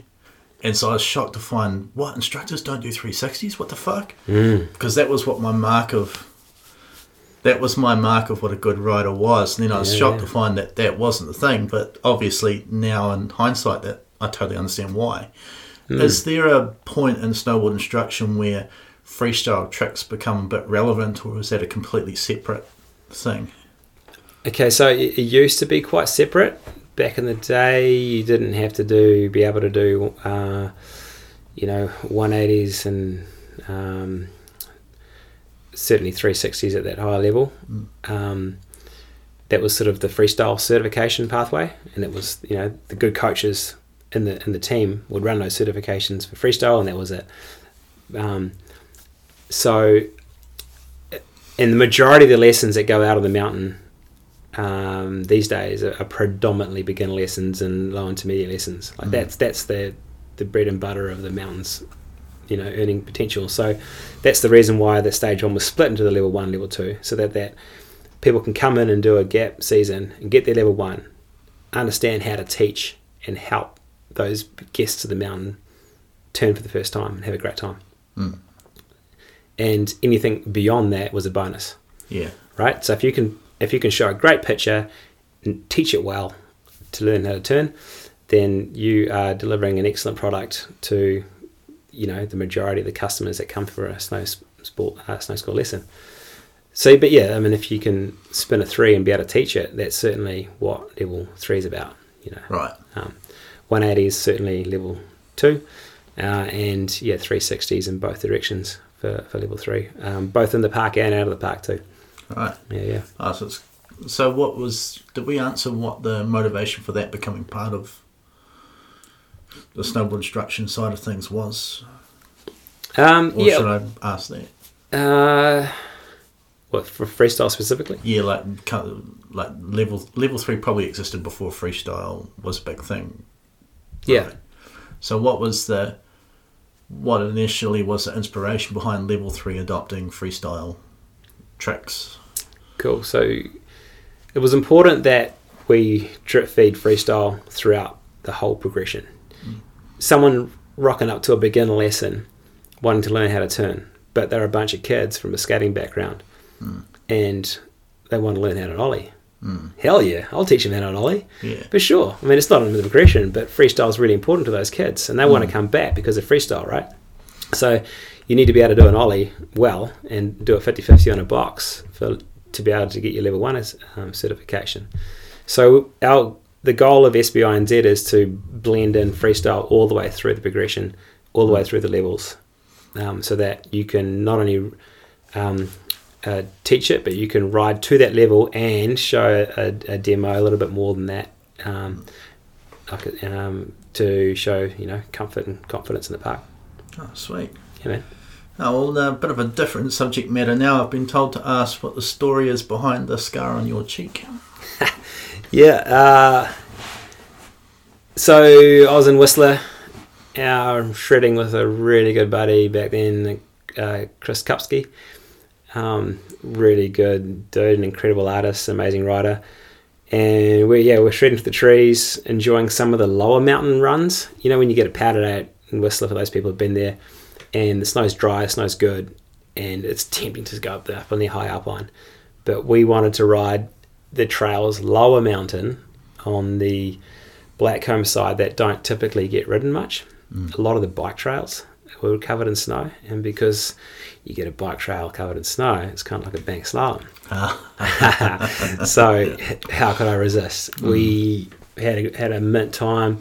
We were cruising down a run. It was one of these mountain bike trails, which went into a bit of a hole in a riverbed, and my buddy Chris, he rode into that hole.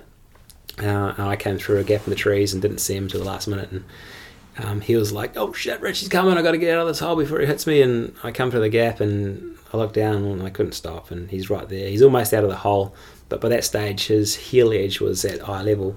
And right. I come fanging through this gap and smash my face into his heel edge, and get a bunch of stitches. I'm right riding at the bottom of the mountain, holding my face up to my with my hand, and get a bunch of stitches. I had a concussion, and I wouldn't wish that on anyone, especially the concussion. Yeah. So that affected you for quite a while, concussion? Oh, a little bit. I know concussions affect people in different ways. Some are a lot more long-lasting than others, but not even the helmet would stop this. I'm just lucky I didn't smash my teeth. Yeah. How many stitches? Oh, at least a dozen. I don't know. But the cool thing was, he took them out. Oh, yeah. He took the stitches out afterwards, once it was all healed up. But, working in the ski industry, any scars that are exposed to sun and at the elements don't heal as well as they could. And, you can try real hard to protect that. But, got a little bit of a battle scar. But everyone has them for one reason or another. Yeah. And a lot of people associate you with the Rookie Academy. Can we talk a bit about what that was? So Rookie Academy historically been primary ski, and back in the day when the exchange rate was mint and had loads of Brits down in New Zealand, more snowboarders would do it too.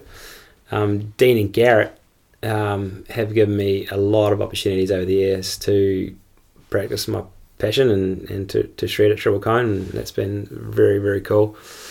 Them to help me on my professional pathway. I did my first season with rookies as obviously a trainee in 2004, and then had the opportunity to work for them as a trainer under the wing of Jim Hart in 2006. So up until 3 years ago, I worked for rookies and had a blast while doing it. And even though it was a sort of primary ski, we still had a bit of a snowboard crew. The Europeans that would be down, like Ben Kinnear and Neil, those guys were. It was rad to be sitting in the locker room with those guys, hearing their stories and hearing the technique from lands afar, and what it meant, how the industry has taken shape over there and what it meant to them. Yeah. And not just snowboarding as well, but the ski trainers as well. If you're in a locker room with people that are sort of world-class ski trainers, it's rad, man. Like, you can learn so much from them, even if they're on skis, and understanding their culture of skiing, and has given me a really nice, well-rounded picture of the industry.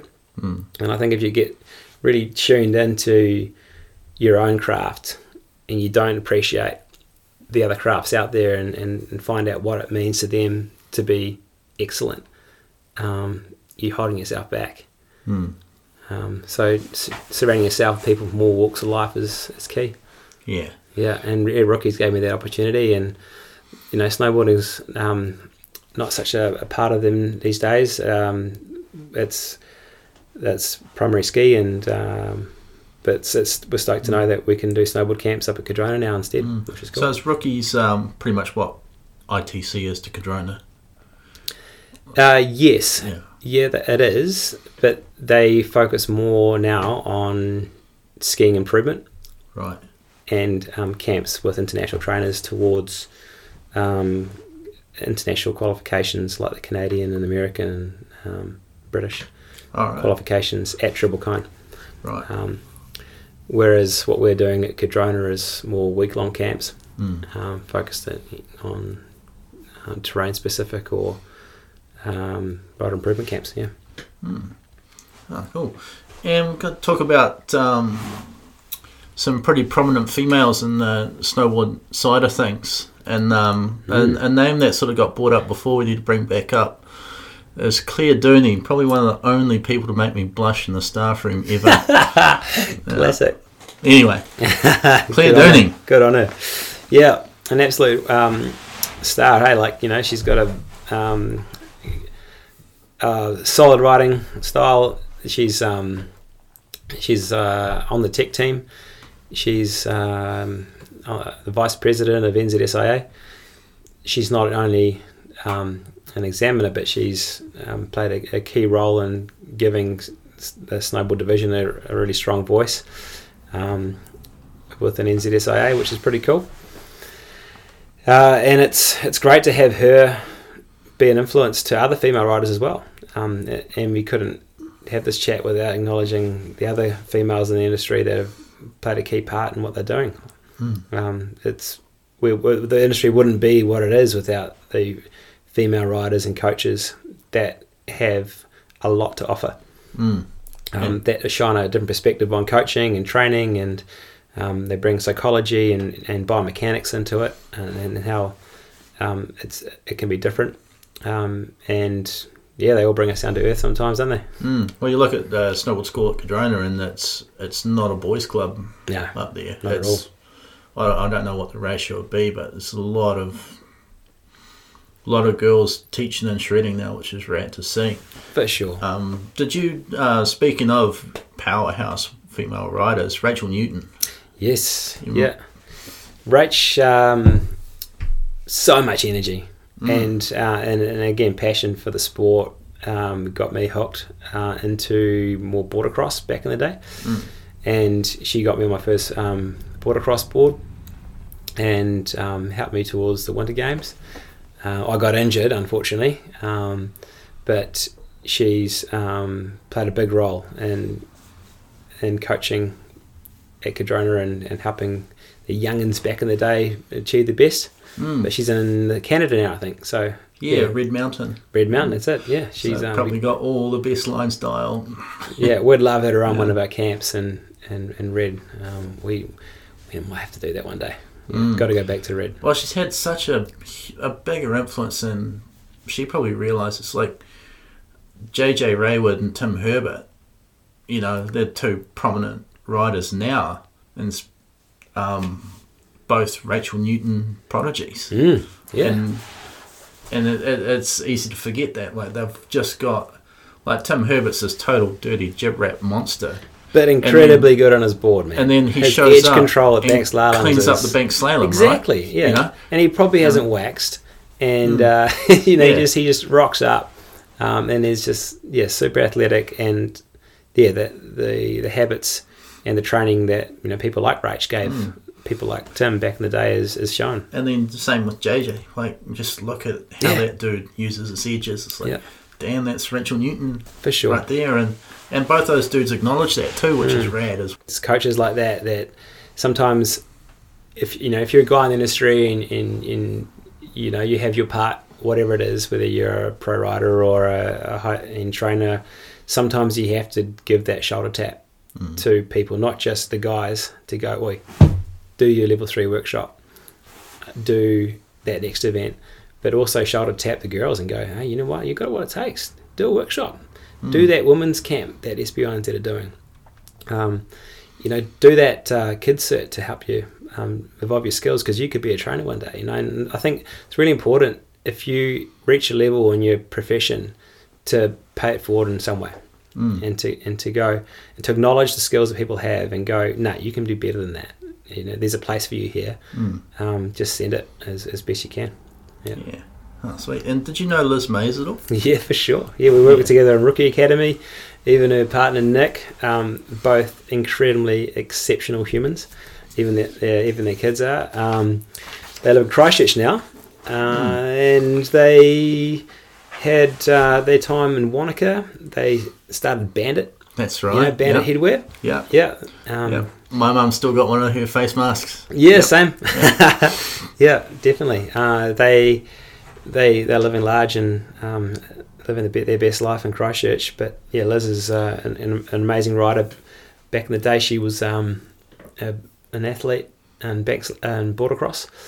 And Nick's a surfer out of California, but brought that flavour into the mix with rookies. It was pretty cool to have that. Because she got pretty high up in the instructing circles for the time, did she? Or? Yeah, she was examining up to level 2 standard, I believe.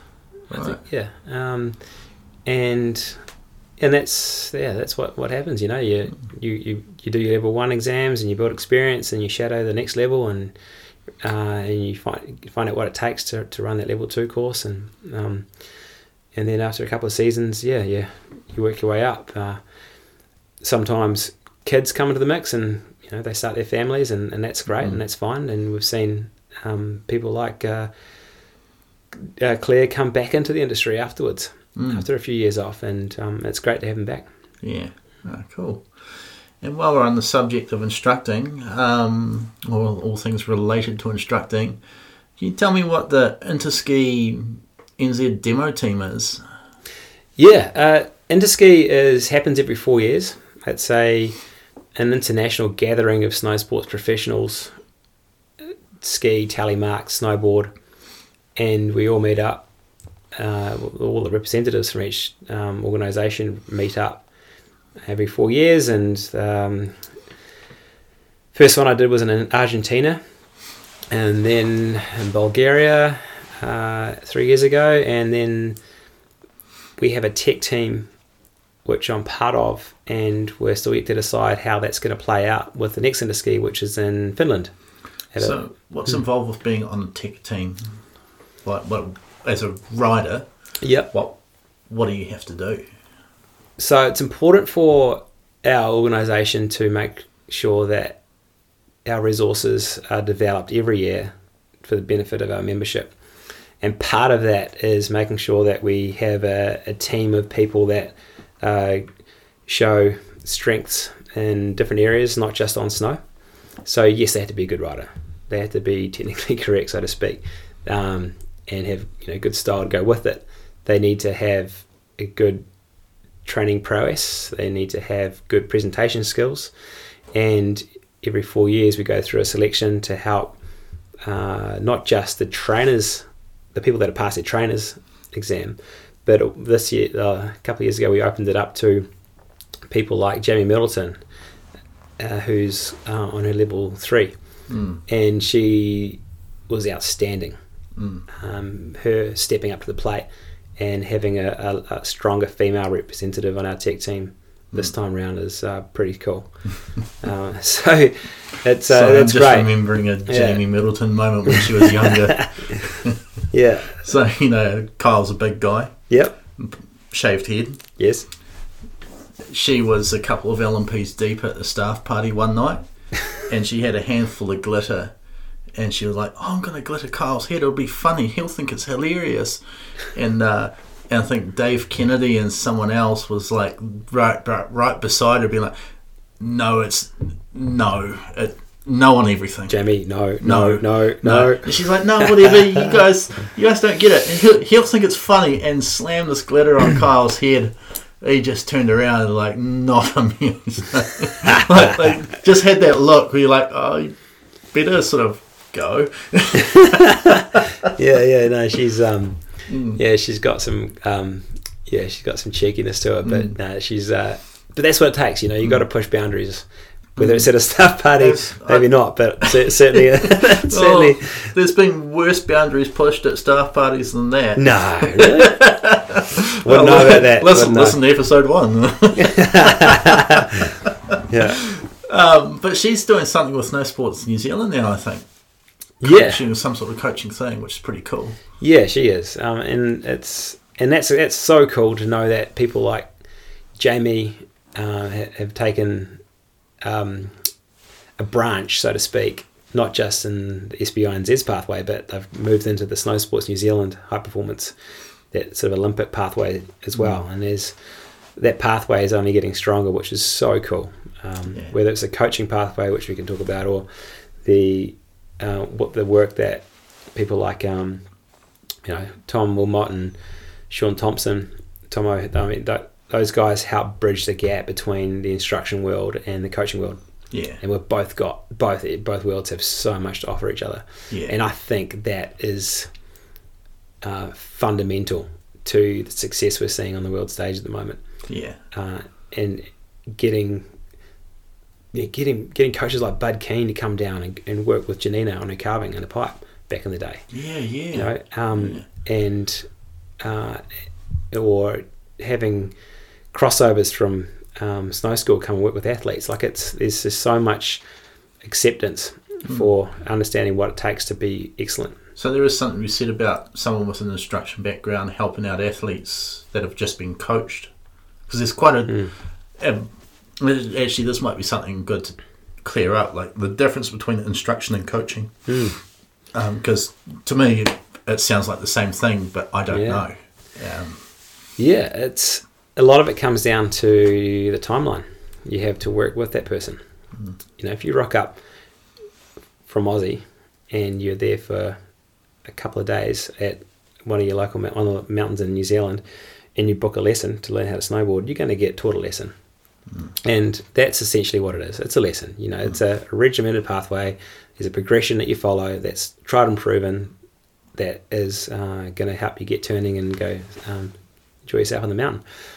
If you're being coached, there's more of an element of the onus is on the athlete or the person you're working with, and for them to know that two-way responsibility of development is a big part of the coaching pathway. And for someone to move through that pathway, you got to have your level 1 and your freestyle certification, and there's some really cool e-learning and some online sessions that we do as well. So it's something that's been developed over the last few years with the help of Snow Sports New Zealand, the relationship we have with SBINZ and NZSIA. So I help lead that up each year, and it's really cool to see it grow. And last year we had the on-snow coaching portion, which is awesome. And we had skiers and snowboarders in the same group coaching each other, and it worked really well. So it seems like, say, former pros seem to end up on the coaching side of things. Like you got, like, say, Nick Brown's coaching the young guys with snow sports, and AJ's doing a bit of coaching. Is this? I don't even know where I'm going with this. It seemed like back in the day at Cardrona, when I started there, like they'd get like whoever the sponsored guys were to be the coaching and stuff. Yeah, but it was probably a bit more raw dog back then. Like, everything was raw. Is that the requirements to become a snowboard coach? Does it have to be like? Do you have to operate at a certain riding level that would be mirroring like a former pro or something? I think that? It depends on where you're at as far as an athlete goes. I mean, clearly Bud Keane can't spin triples in the pipe anymore. Yeah. But he's highly regarded as a very experienced coach that knows how the body moves and knows how to ask good questions. And when if you're at a level where you can spin a 7 or you can spin and you can send it off the big line and go upside down and all that good stuff, you should really have a good understanding of those fundamental tricks. How to take off switch, how to land switch, not just all your forwards direction. So for the Grommies, they need to see strong riders. They look up to the talent that's in front of them, and if you can't do a certain trick or if you can't ride to a certain level, they're going to see that. So, but if you don't have that riding level, your strengths are seen in other areas, like your track record. Yeah. Or the questions you ask and the results they get in comps. But then every now and then you see coaches like Tom Wilmot, who's smashing massive lines in Alaska and heli guiding at a high level, boosting way higher out of the pipe than I've ever done. But he's he's getting older, but he knows his technique, and he can certainly coach at a high level to match. So if you can still boost Australia out, sure, then you must have the grounds to be able to coach a triple or something in the same pipe, because you have an understanding of. Well, you have an understanding motion of motion and trajectory and centre of mass and biomechanics. Cause and effect relationships is a big one. So the body being the cause, the effect is what happens to your snowboard. The snowboard's not going to spin a 3. The body has to be balanced over the edge and take off, stacked well, and a good understanding of rotation to match has to go with it. But if you know how to send out the pipe, you certainly know about risk, and helping an athlete manage that risk and mitigate it is huge. And you mentioned some of Tom's achievements before. We can't understate the victory of the mini pipe champs at Cardrona last year. Yes. Yep. He took out the Open. I'm like, rad. Yeah. No, good on him, eh? Like it's it's cool to see these comps sort of help offset the seriousness of what Winter Games or the Olympics can sort of deliver. Bring it back down to the sort of accessible grassroots. Definitely. Super inclusive and always a good time.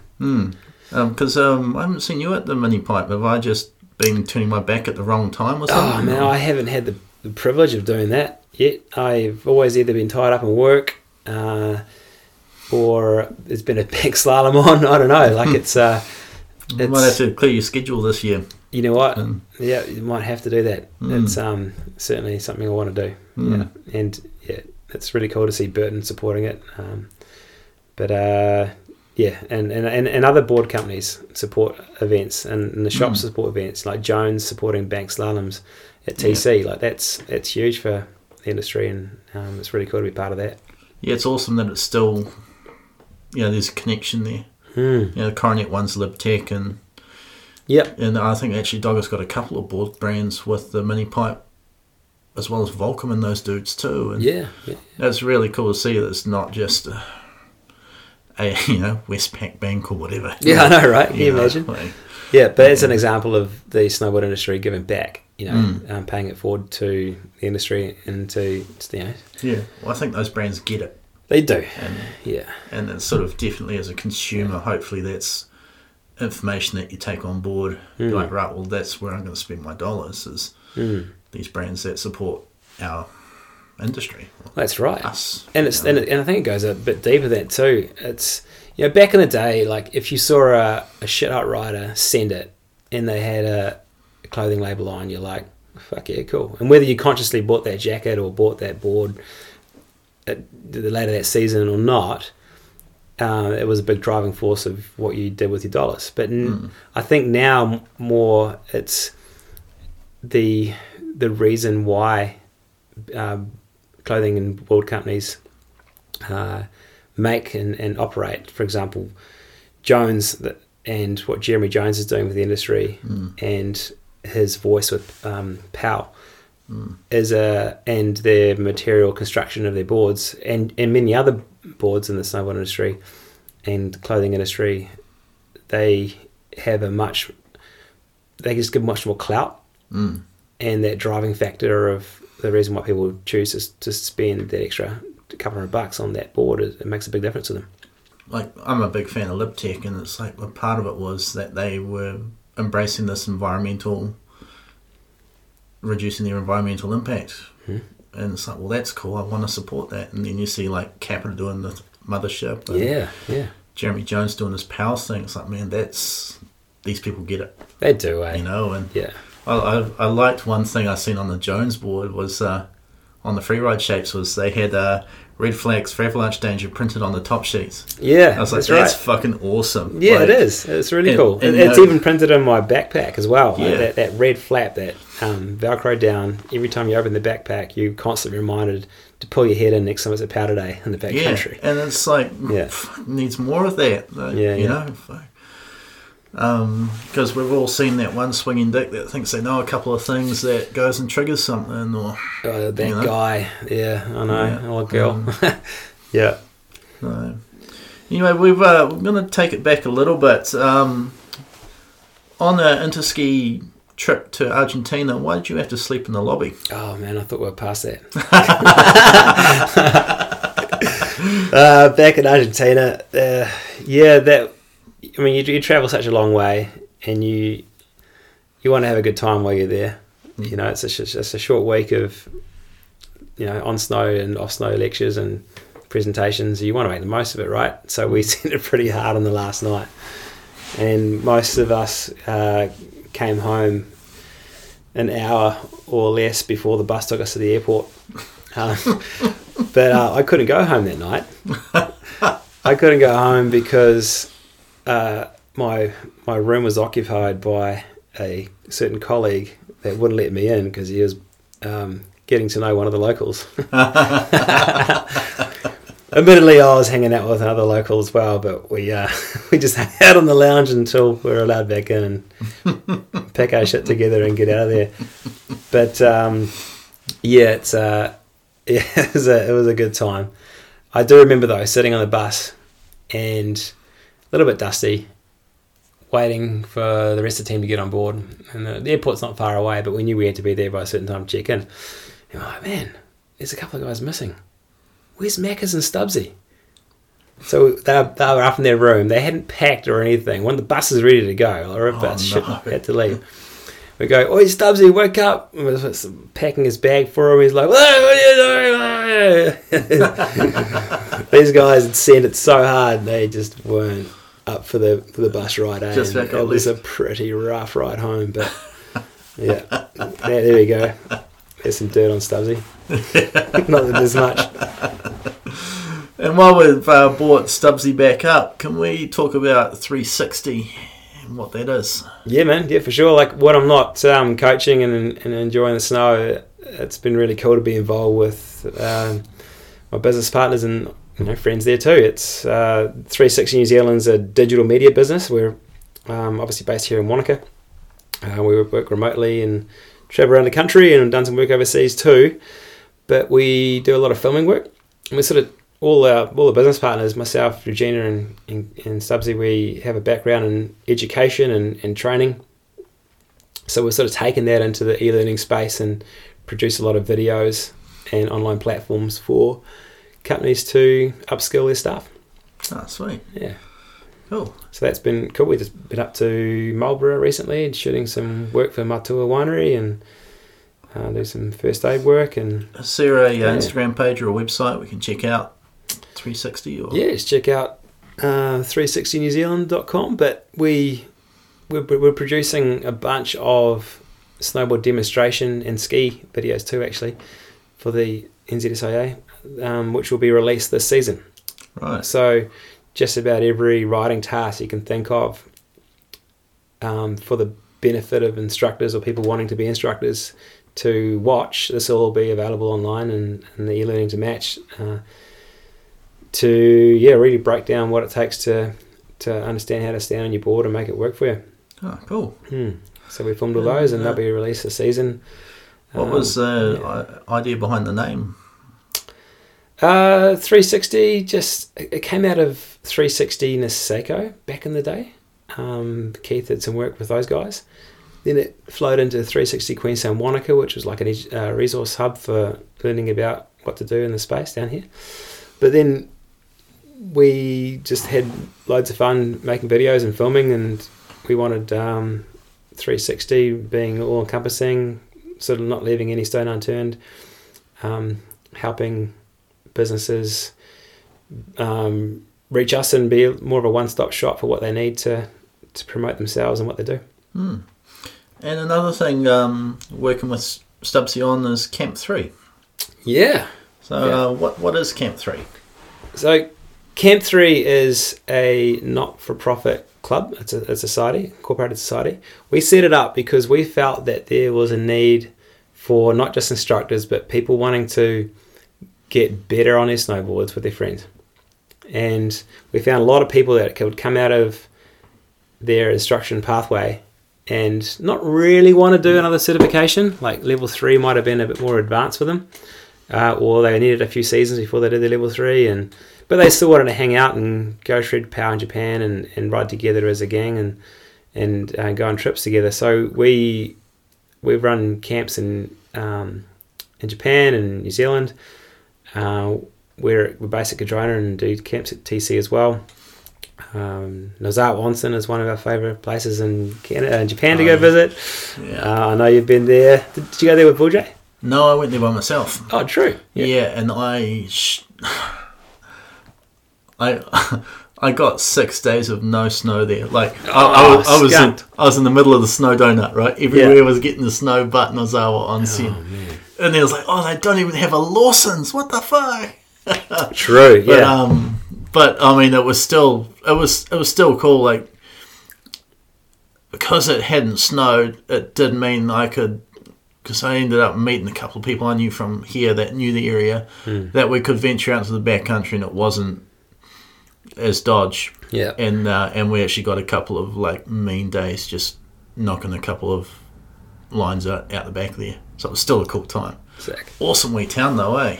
It's got so much. It doesn't have that Western influence like you see in Niseko. They're way more local.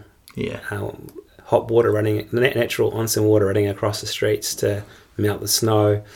Hot steam buns on just about every corner. The snow monkeys to go visit on a day off. And it's a place like that we chose places like Nozawa to go visit and ride and shred, because it does offer a really cool experience and to stay with the locals in their accommodation. So I really want to go back and experience the Nozawa Onsen that I've seen. Yeah, because it just looks incredible. It's got a lot to offer. Yeah, I think a lot of people get drawn to Niseko, but there's so many other mountains that can give a really cool experience. Not just snow, but all the culture that goes with it. Yeah. But so we love running camps in Japan when we could, and we all hope to run them next season. But we've got camps up at TC and Cardrona this season, all mountain freestyle and free ride camps. Bank slalom camp, I'm going to help people prep towards that. We've got camps with steeps and drops, 3 and 4 star camps, which are more terrain specific for 4 star and more general for 3. Rad. Oh, cool. Is there anything else we need to talk about with Camp 3? No, it's all good then. Because we just covered how that's unique, how and that sort of thing. Being not for profit. While we're on the subject of Asia, you've spent quite a bit of time in China helping build the snowboard scene over there. Yeah, for sure. It's quite a contrast going to China. Yeah. After doing so many back-to-back winters in States and Europe and then going to Japan a few times. And it's refreshing still to see a new country and a new place to go snowboarding in. And it, on the surface, when I thought, I'm going to China, okay, so this is going to be interesting. I don't speak Mandarin. What's going to happen when I arrive? And the cool thing is that we were looked after. We had translators with us the whole time. We got to meet a really passionate bunch of snowboarders. Not something you think about when you think of China, right? No. I mean, a lot of the time, the whole group didn't speak a lick of English. And they were just so curious and so motivated to get better on their snowboard. Because if you're shit on your board, if you're a punter, it doesn't look good. Like, no one wants to be that dude anyway, do they? No. Like, regardless of where you are. No. So is snowboard culture a pretty new thing over there in China? It is, yeah. Especially leading up towards the recent Olympics. They want to be very good at what they do. And they'll have to go just do about anything to get there.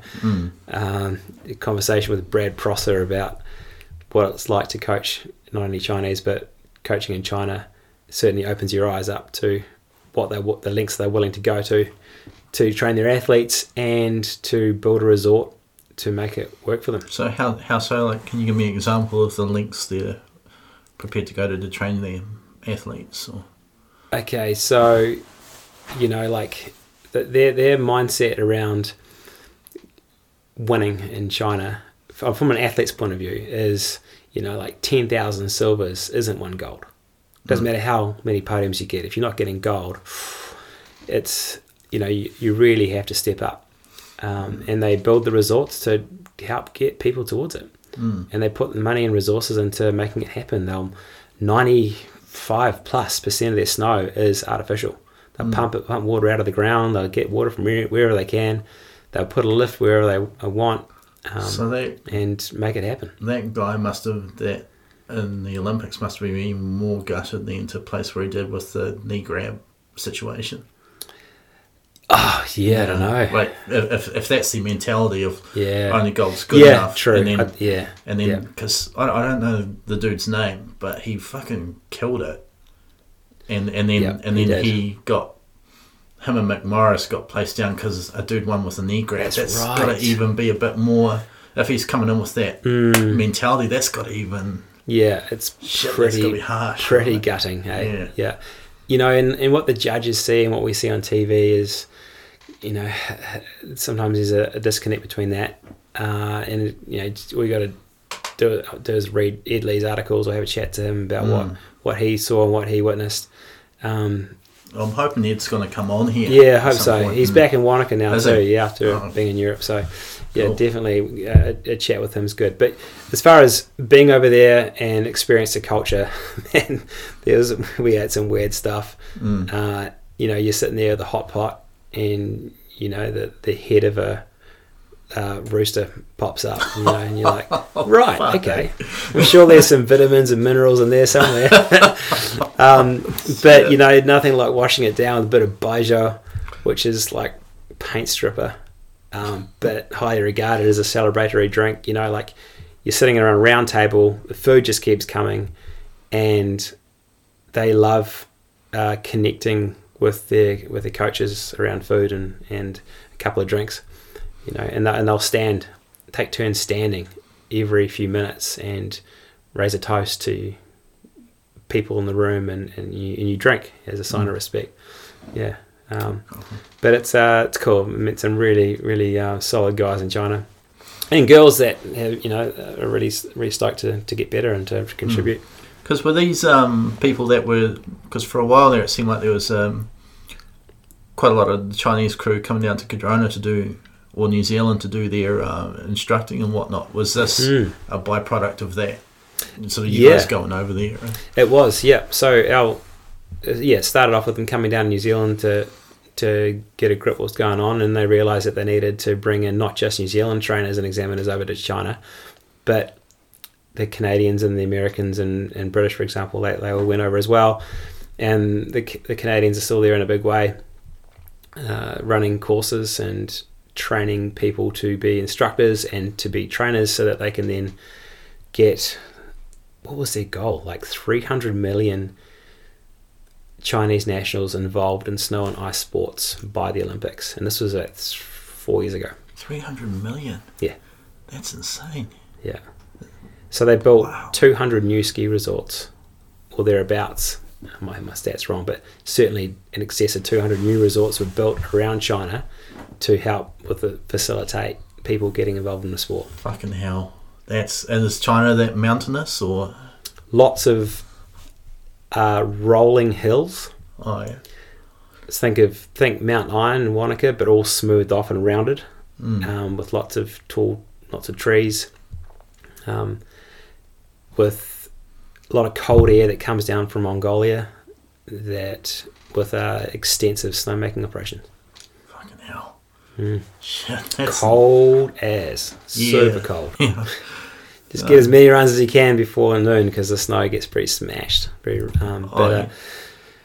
yeah, they got the snowmaking down pretty well. Not much off piste, but they blow snow into the trees so that you can get some tree riding in. Pretty surreal place to ride and experience. But yeah, I'm not sure if I go back, but certainly appreciate the opportunity and all the things I learned from the Chinese crew over there. Shout out to Wei Yan and Wei Wei. Sweet. Cool. And there's a new coaching pathway that would be worth talking about. Yeah, so I alluded to it earlier. It's a really cool way for people that have dabbled in the athlete pathway or have their instructor certifications and they want to just branch out and, again, like really work on that question you asked earlier, what the difference between instructing and coaching. And over the course of some indoor and online sessions, we look at what is coaching, who are we coaching, and how are we coaching. And myself and Sean Thompson, Tomo, we picked the reins up from a lot of hard work that Snow Sports New Zealand have put in over the years to help develop a coaching pathway. We've started off like an indoor, like an introductory session, and now it's with the help of people like Stubbsy doing the e-learning component and the on snow sessions that we run over the course of the week later in the season. It's actually quite refreshing to be involved in something different from teaching people how to turn. It gets more into the art of asking good questions to help put more onus on the athlete or the rider. For example, a kid moving towards junior nationals or an entry level competition, this certification pathway is essentially set up for a coach to help a rider towards junior nationals feel confident and competent enough to get better and enter and have a good time. So someone that's been around snowboarding and coaching and instruction for a while, have you got any advice for aspiring competitors? Yeah, well, not a whole lot, but what I've seen, particularly in the last couple of seasons, is riders like Zoe stepping up and making a massive scene in the natural selection. Obviously, the Olympics she's done incredibly well, and that's a huge part of her success. But to see her shred at the natural selection is a massive testament to the versatility she has as a rider and how she's been coached over the last few years. I think that's a massive role. It's not just, yes, it's getting really good at kickers and spinning onto rails and understanding biomechanics and embracing airbags and whatnot. But at the end of the day, if you're not out there riding in a whiteout and riding down a steep, gnarly, shitty, icy slope sometimes, with your buddies, having as much fun as you can in that space, you're not building that strong fundamental versatility over your edge and over your board. How good she looks, just as good on snow as she does in the air, eh? Oh, it's and a good coach will pull the reins in and go, no, you're not doing that back fiving until you can learn a front five, or you're not learning that that back five until you can learn a front three. Because some people don't. They're like, I don't want to spin front side. Fuck that, no. Backside's where it's at. It's so much fun. I'm going to keep doing that, whether it's my own buzz or filling my own ego, or I was old mates on the chairlift looking at me. I better do my best trick. It's like, no, you got to go through and work on all 4 ones off the beginner line and appreciate what that versatility at that low end can give you. Yeah. And any advice for aspiring instructors? Time. Well, people certainly that have their level 2 moving towards level 3, time is a big one. Conversations, all the answers aren't necessarily in the manual. Like, you got to listen to that TED talk that old mate said that's a good one. You got to have those conversations in the locker room that challenge your idea of what a good lesson is. You got to move past the idea that it's not just a lesson, but it might be a session to someone. They don't want to be taught a lesson. So if it means them sitting on the side of the run 6 times in one run, getting taught by that instructor what to do next, even though that might technically be correct, they don't want to sit there. So it's about what they need and what they want and what's going to help them get buzzed on the idea of getting better, rather than what you feel the best progression was. And any advice for aspiring coaches? Yeah, conversations. Again, time, experience, hanging out with other coaches, not just in snowboarding. And it's making sure that you have appreciation of what sometimes the most unassuming source of information might come from.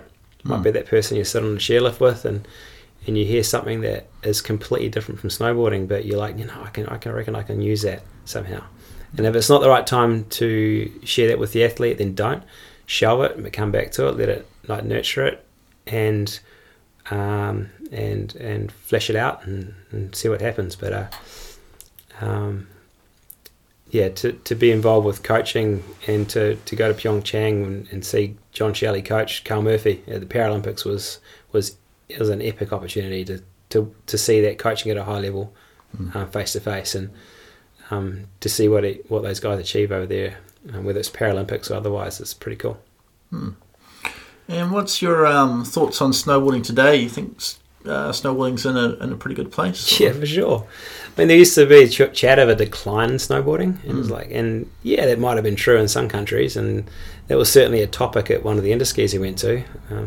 What's up with the decline, and how can we make it better? And we rocked up going, nah, like Cardrona's actually seeing more lessons last season. Like people are wanting to snowboard more and more, and I think just the ethos around snowboarding in New Zealand, whether it's a club field or not, like, you know, like learning how to ride a nutcracker on a snowboard at Temple Basin, even though that was painful sometimes and not ideal, that you can ride a chairlift whenever you want, but that was crucial to my development.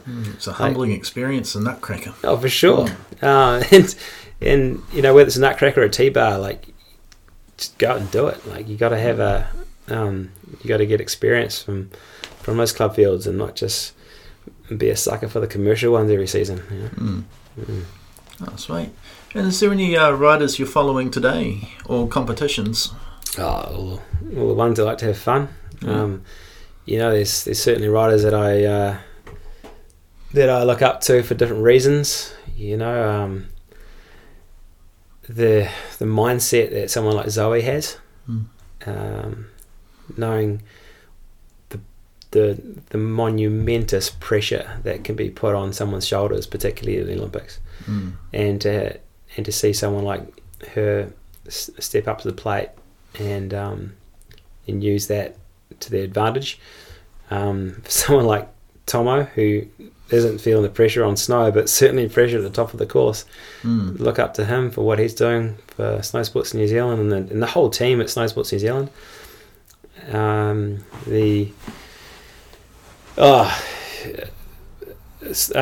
Tian style.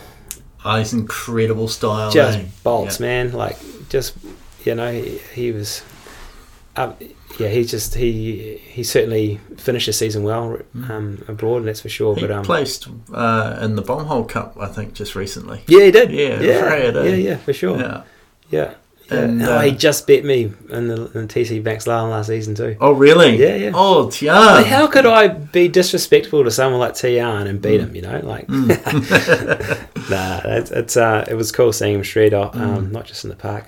Him and Zoe share a lot of the same traits. So, like, they're good, humble shredders that let their riding do the talking. That's right. Yeah, and it's cool. It's not just about the big comps, but it's about those small ones too that help nurture the sport. Yeah, it was rad to see. We talked about mini pipe before, but it was rad to see like Tian and Carlos and Mitchell Laverne, and you know, it's a mini pipe, but they were still there busting and getting it. Man. It wasn't beneath them. You know. Yeah. Like, it's rad. You see, he just came up to the bank slalom. Like, that's pretty cool that he thought enough of that event to come and do it. Yeah, for sure. Yeah, definitely. Yeah. Cool. Well, that's my notes all done. Is there any thank yous and shout outs you'd like to give out before we move on to our enders? Oh, for sure. Big one, family. You know, whether it's my parents, my mum, my dad and my sister. But obviously support over the years what I'm doing and what I love to do. My partner Ashley and Tully for being supportive. It's been really cool. Splitboarding, even though we didn't go up a mountain, we still went splitboarding up at Snow Farm last season with my Tully in the backpack, so that was pretty cool to get her involved in snow sports, so hopefully she can see more of that this season. But yeah, I mean, it's family. There's the professional side with Rookie Academy and opportunities that they've given me over the years, the opportunities that Cardrona have given me, and the division as well. Being able to travel around the world and spend time with people like the Swiss team and learn more about their culture and how they do things. And yeah, you never know who you sit next to on the chairlift, like you can learn from anyone. Yeah. Oh, cool. Oh, well, we'll roll in for our stock enders. Favourite rider? Oh man, there's so many different reasons. The power of Travis Rice, the finesse and versatility of Terrier, the cat-like riding of Uljay. There are plenty of riders I can point out. Whoever's having fun and doing really well in what they do. Favourite mountain? TC. Yeah. And Verbier, close second, but yeah, the mountain that my buddies are on and having a good time with for sure. Favourite board? I'm on a Jones Ultra Mountain Twin at the moment, and I love it. Nice. Wouldn't ride anything else right now. It's even though riding different boards is important, this board is versatile enough for me to have a good time anywhere for sure. Oh, sweet. Favourite video part? If there was like a video or a series of videos that were really instrumental in me getting stoked on snowboarding, was probably the Lame and After Lame video series, which I think is really underrated and under talked about. But yeah, that was a big part of me getting pumped on snowboarding back in the day for sure. Yeah, I loved Lame. It just made. Yeah, they did all these big hammers that were pretty unachievable for a lot of us, but they also had a lot of the goobering side hits that we could be like, I could do that too. Yeah, for sure. I think they really tapped into that achievable hit that anyone can pull off. Favourite gig? Oh man, been to obviously a couple, but I mean, Pearl Jam was pretty rad. I've been to Pearl Jam in Christchurch, and I had a real good time at Rudimental a couple of years ago at Rhythm and Alps, but yeah, good times. Sweet. Favourite city? I've had some good times in Denver, but Vancouver's pretty cool. You got the mountain biking right there as well, and then shoot up to Whistler. It's pretty cool. And yeah, I don't spend a lot of time in cities, to be honest, but yeah, and there's a lot to offer on Northern Hemi. Favourite track? Oh, maybe. I was all about backies for years, and they were super fun. But I think just a nice, clean, late back 3 or a late back 1. Nice. Yeah. Favourite board graphic? Oh man, you got a lot of really good examples on your wall behind me. But I really like what Jones are doing with their top sheets at the moment. They're lasered on, and yeah, it's not just about what you see on the top sheet, it's about the construction that goes into it, and then next year they'll have all their boards going to be fully recyclable. So awesome. Any board that can be sustained like that is a board that I like riding on for sure. That's important for us that rely on a healthy environment too. Yeah, man, for sure. Who has the best method? Oh man, I think Mikkel Bang has probably got a pretty sick method. Yeah, Mikkel. I know Terrier, he's put off some very, very consistent methods in the past, but yeah, Mikkel's pretty good too. Sick. And final bonus question: what's the key to a good method? I think it's like hand placement, like that with that back, that trailing hand. I think if you can understand the difference between what your trailing hand and your back heel does and where they go in the trick, and fully understand counter rotation, that is the key to a good method. I'm still working on it, but if you know counter rotation and the biomechanics around that, then and sprinkle in some good yoga and some area awareness, and yeah, you pull off some good tricks for sure. Sweet. Awesome. Well, thank you so much for your time, Richie, and hopefully see you up the mountain at some point. Cheers, Tony. I think it's going to be a fun season, and I love what you're doing with the podcast, bro. Thanks for doing it, and thank you for all your time, the hours and hours that people don't think realise what goes into a podcast. So thanks very much for all your efforts too. Oh, cool. Thank you. Cheers, bro. Joyce.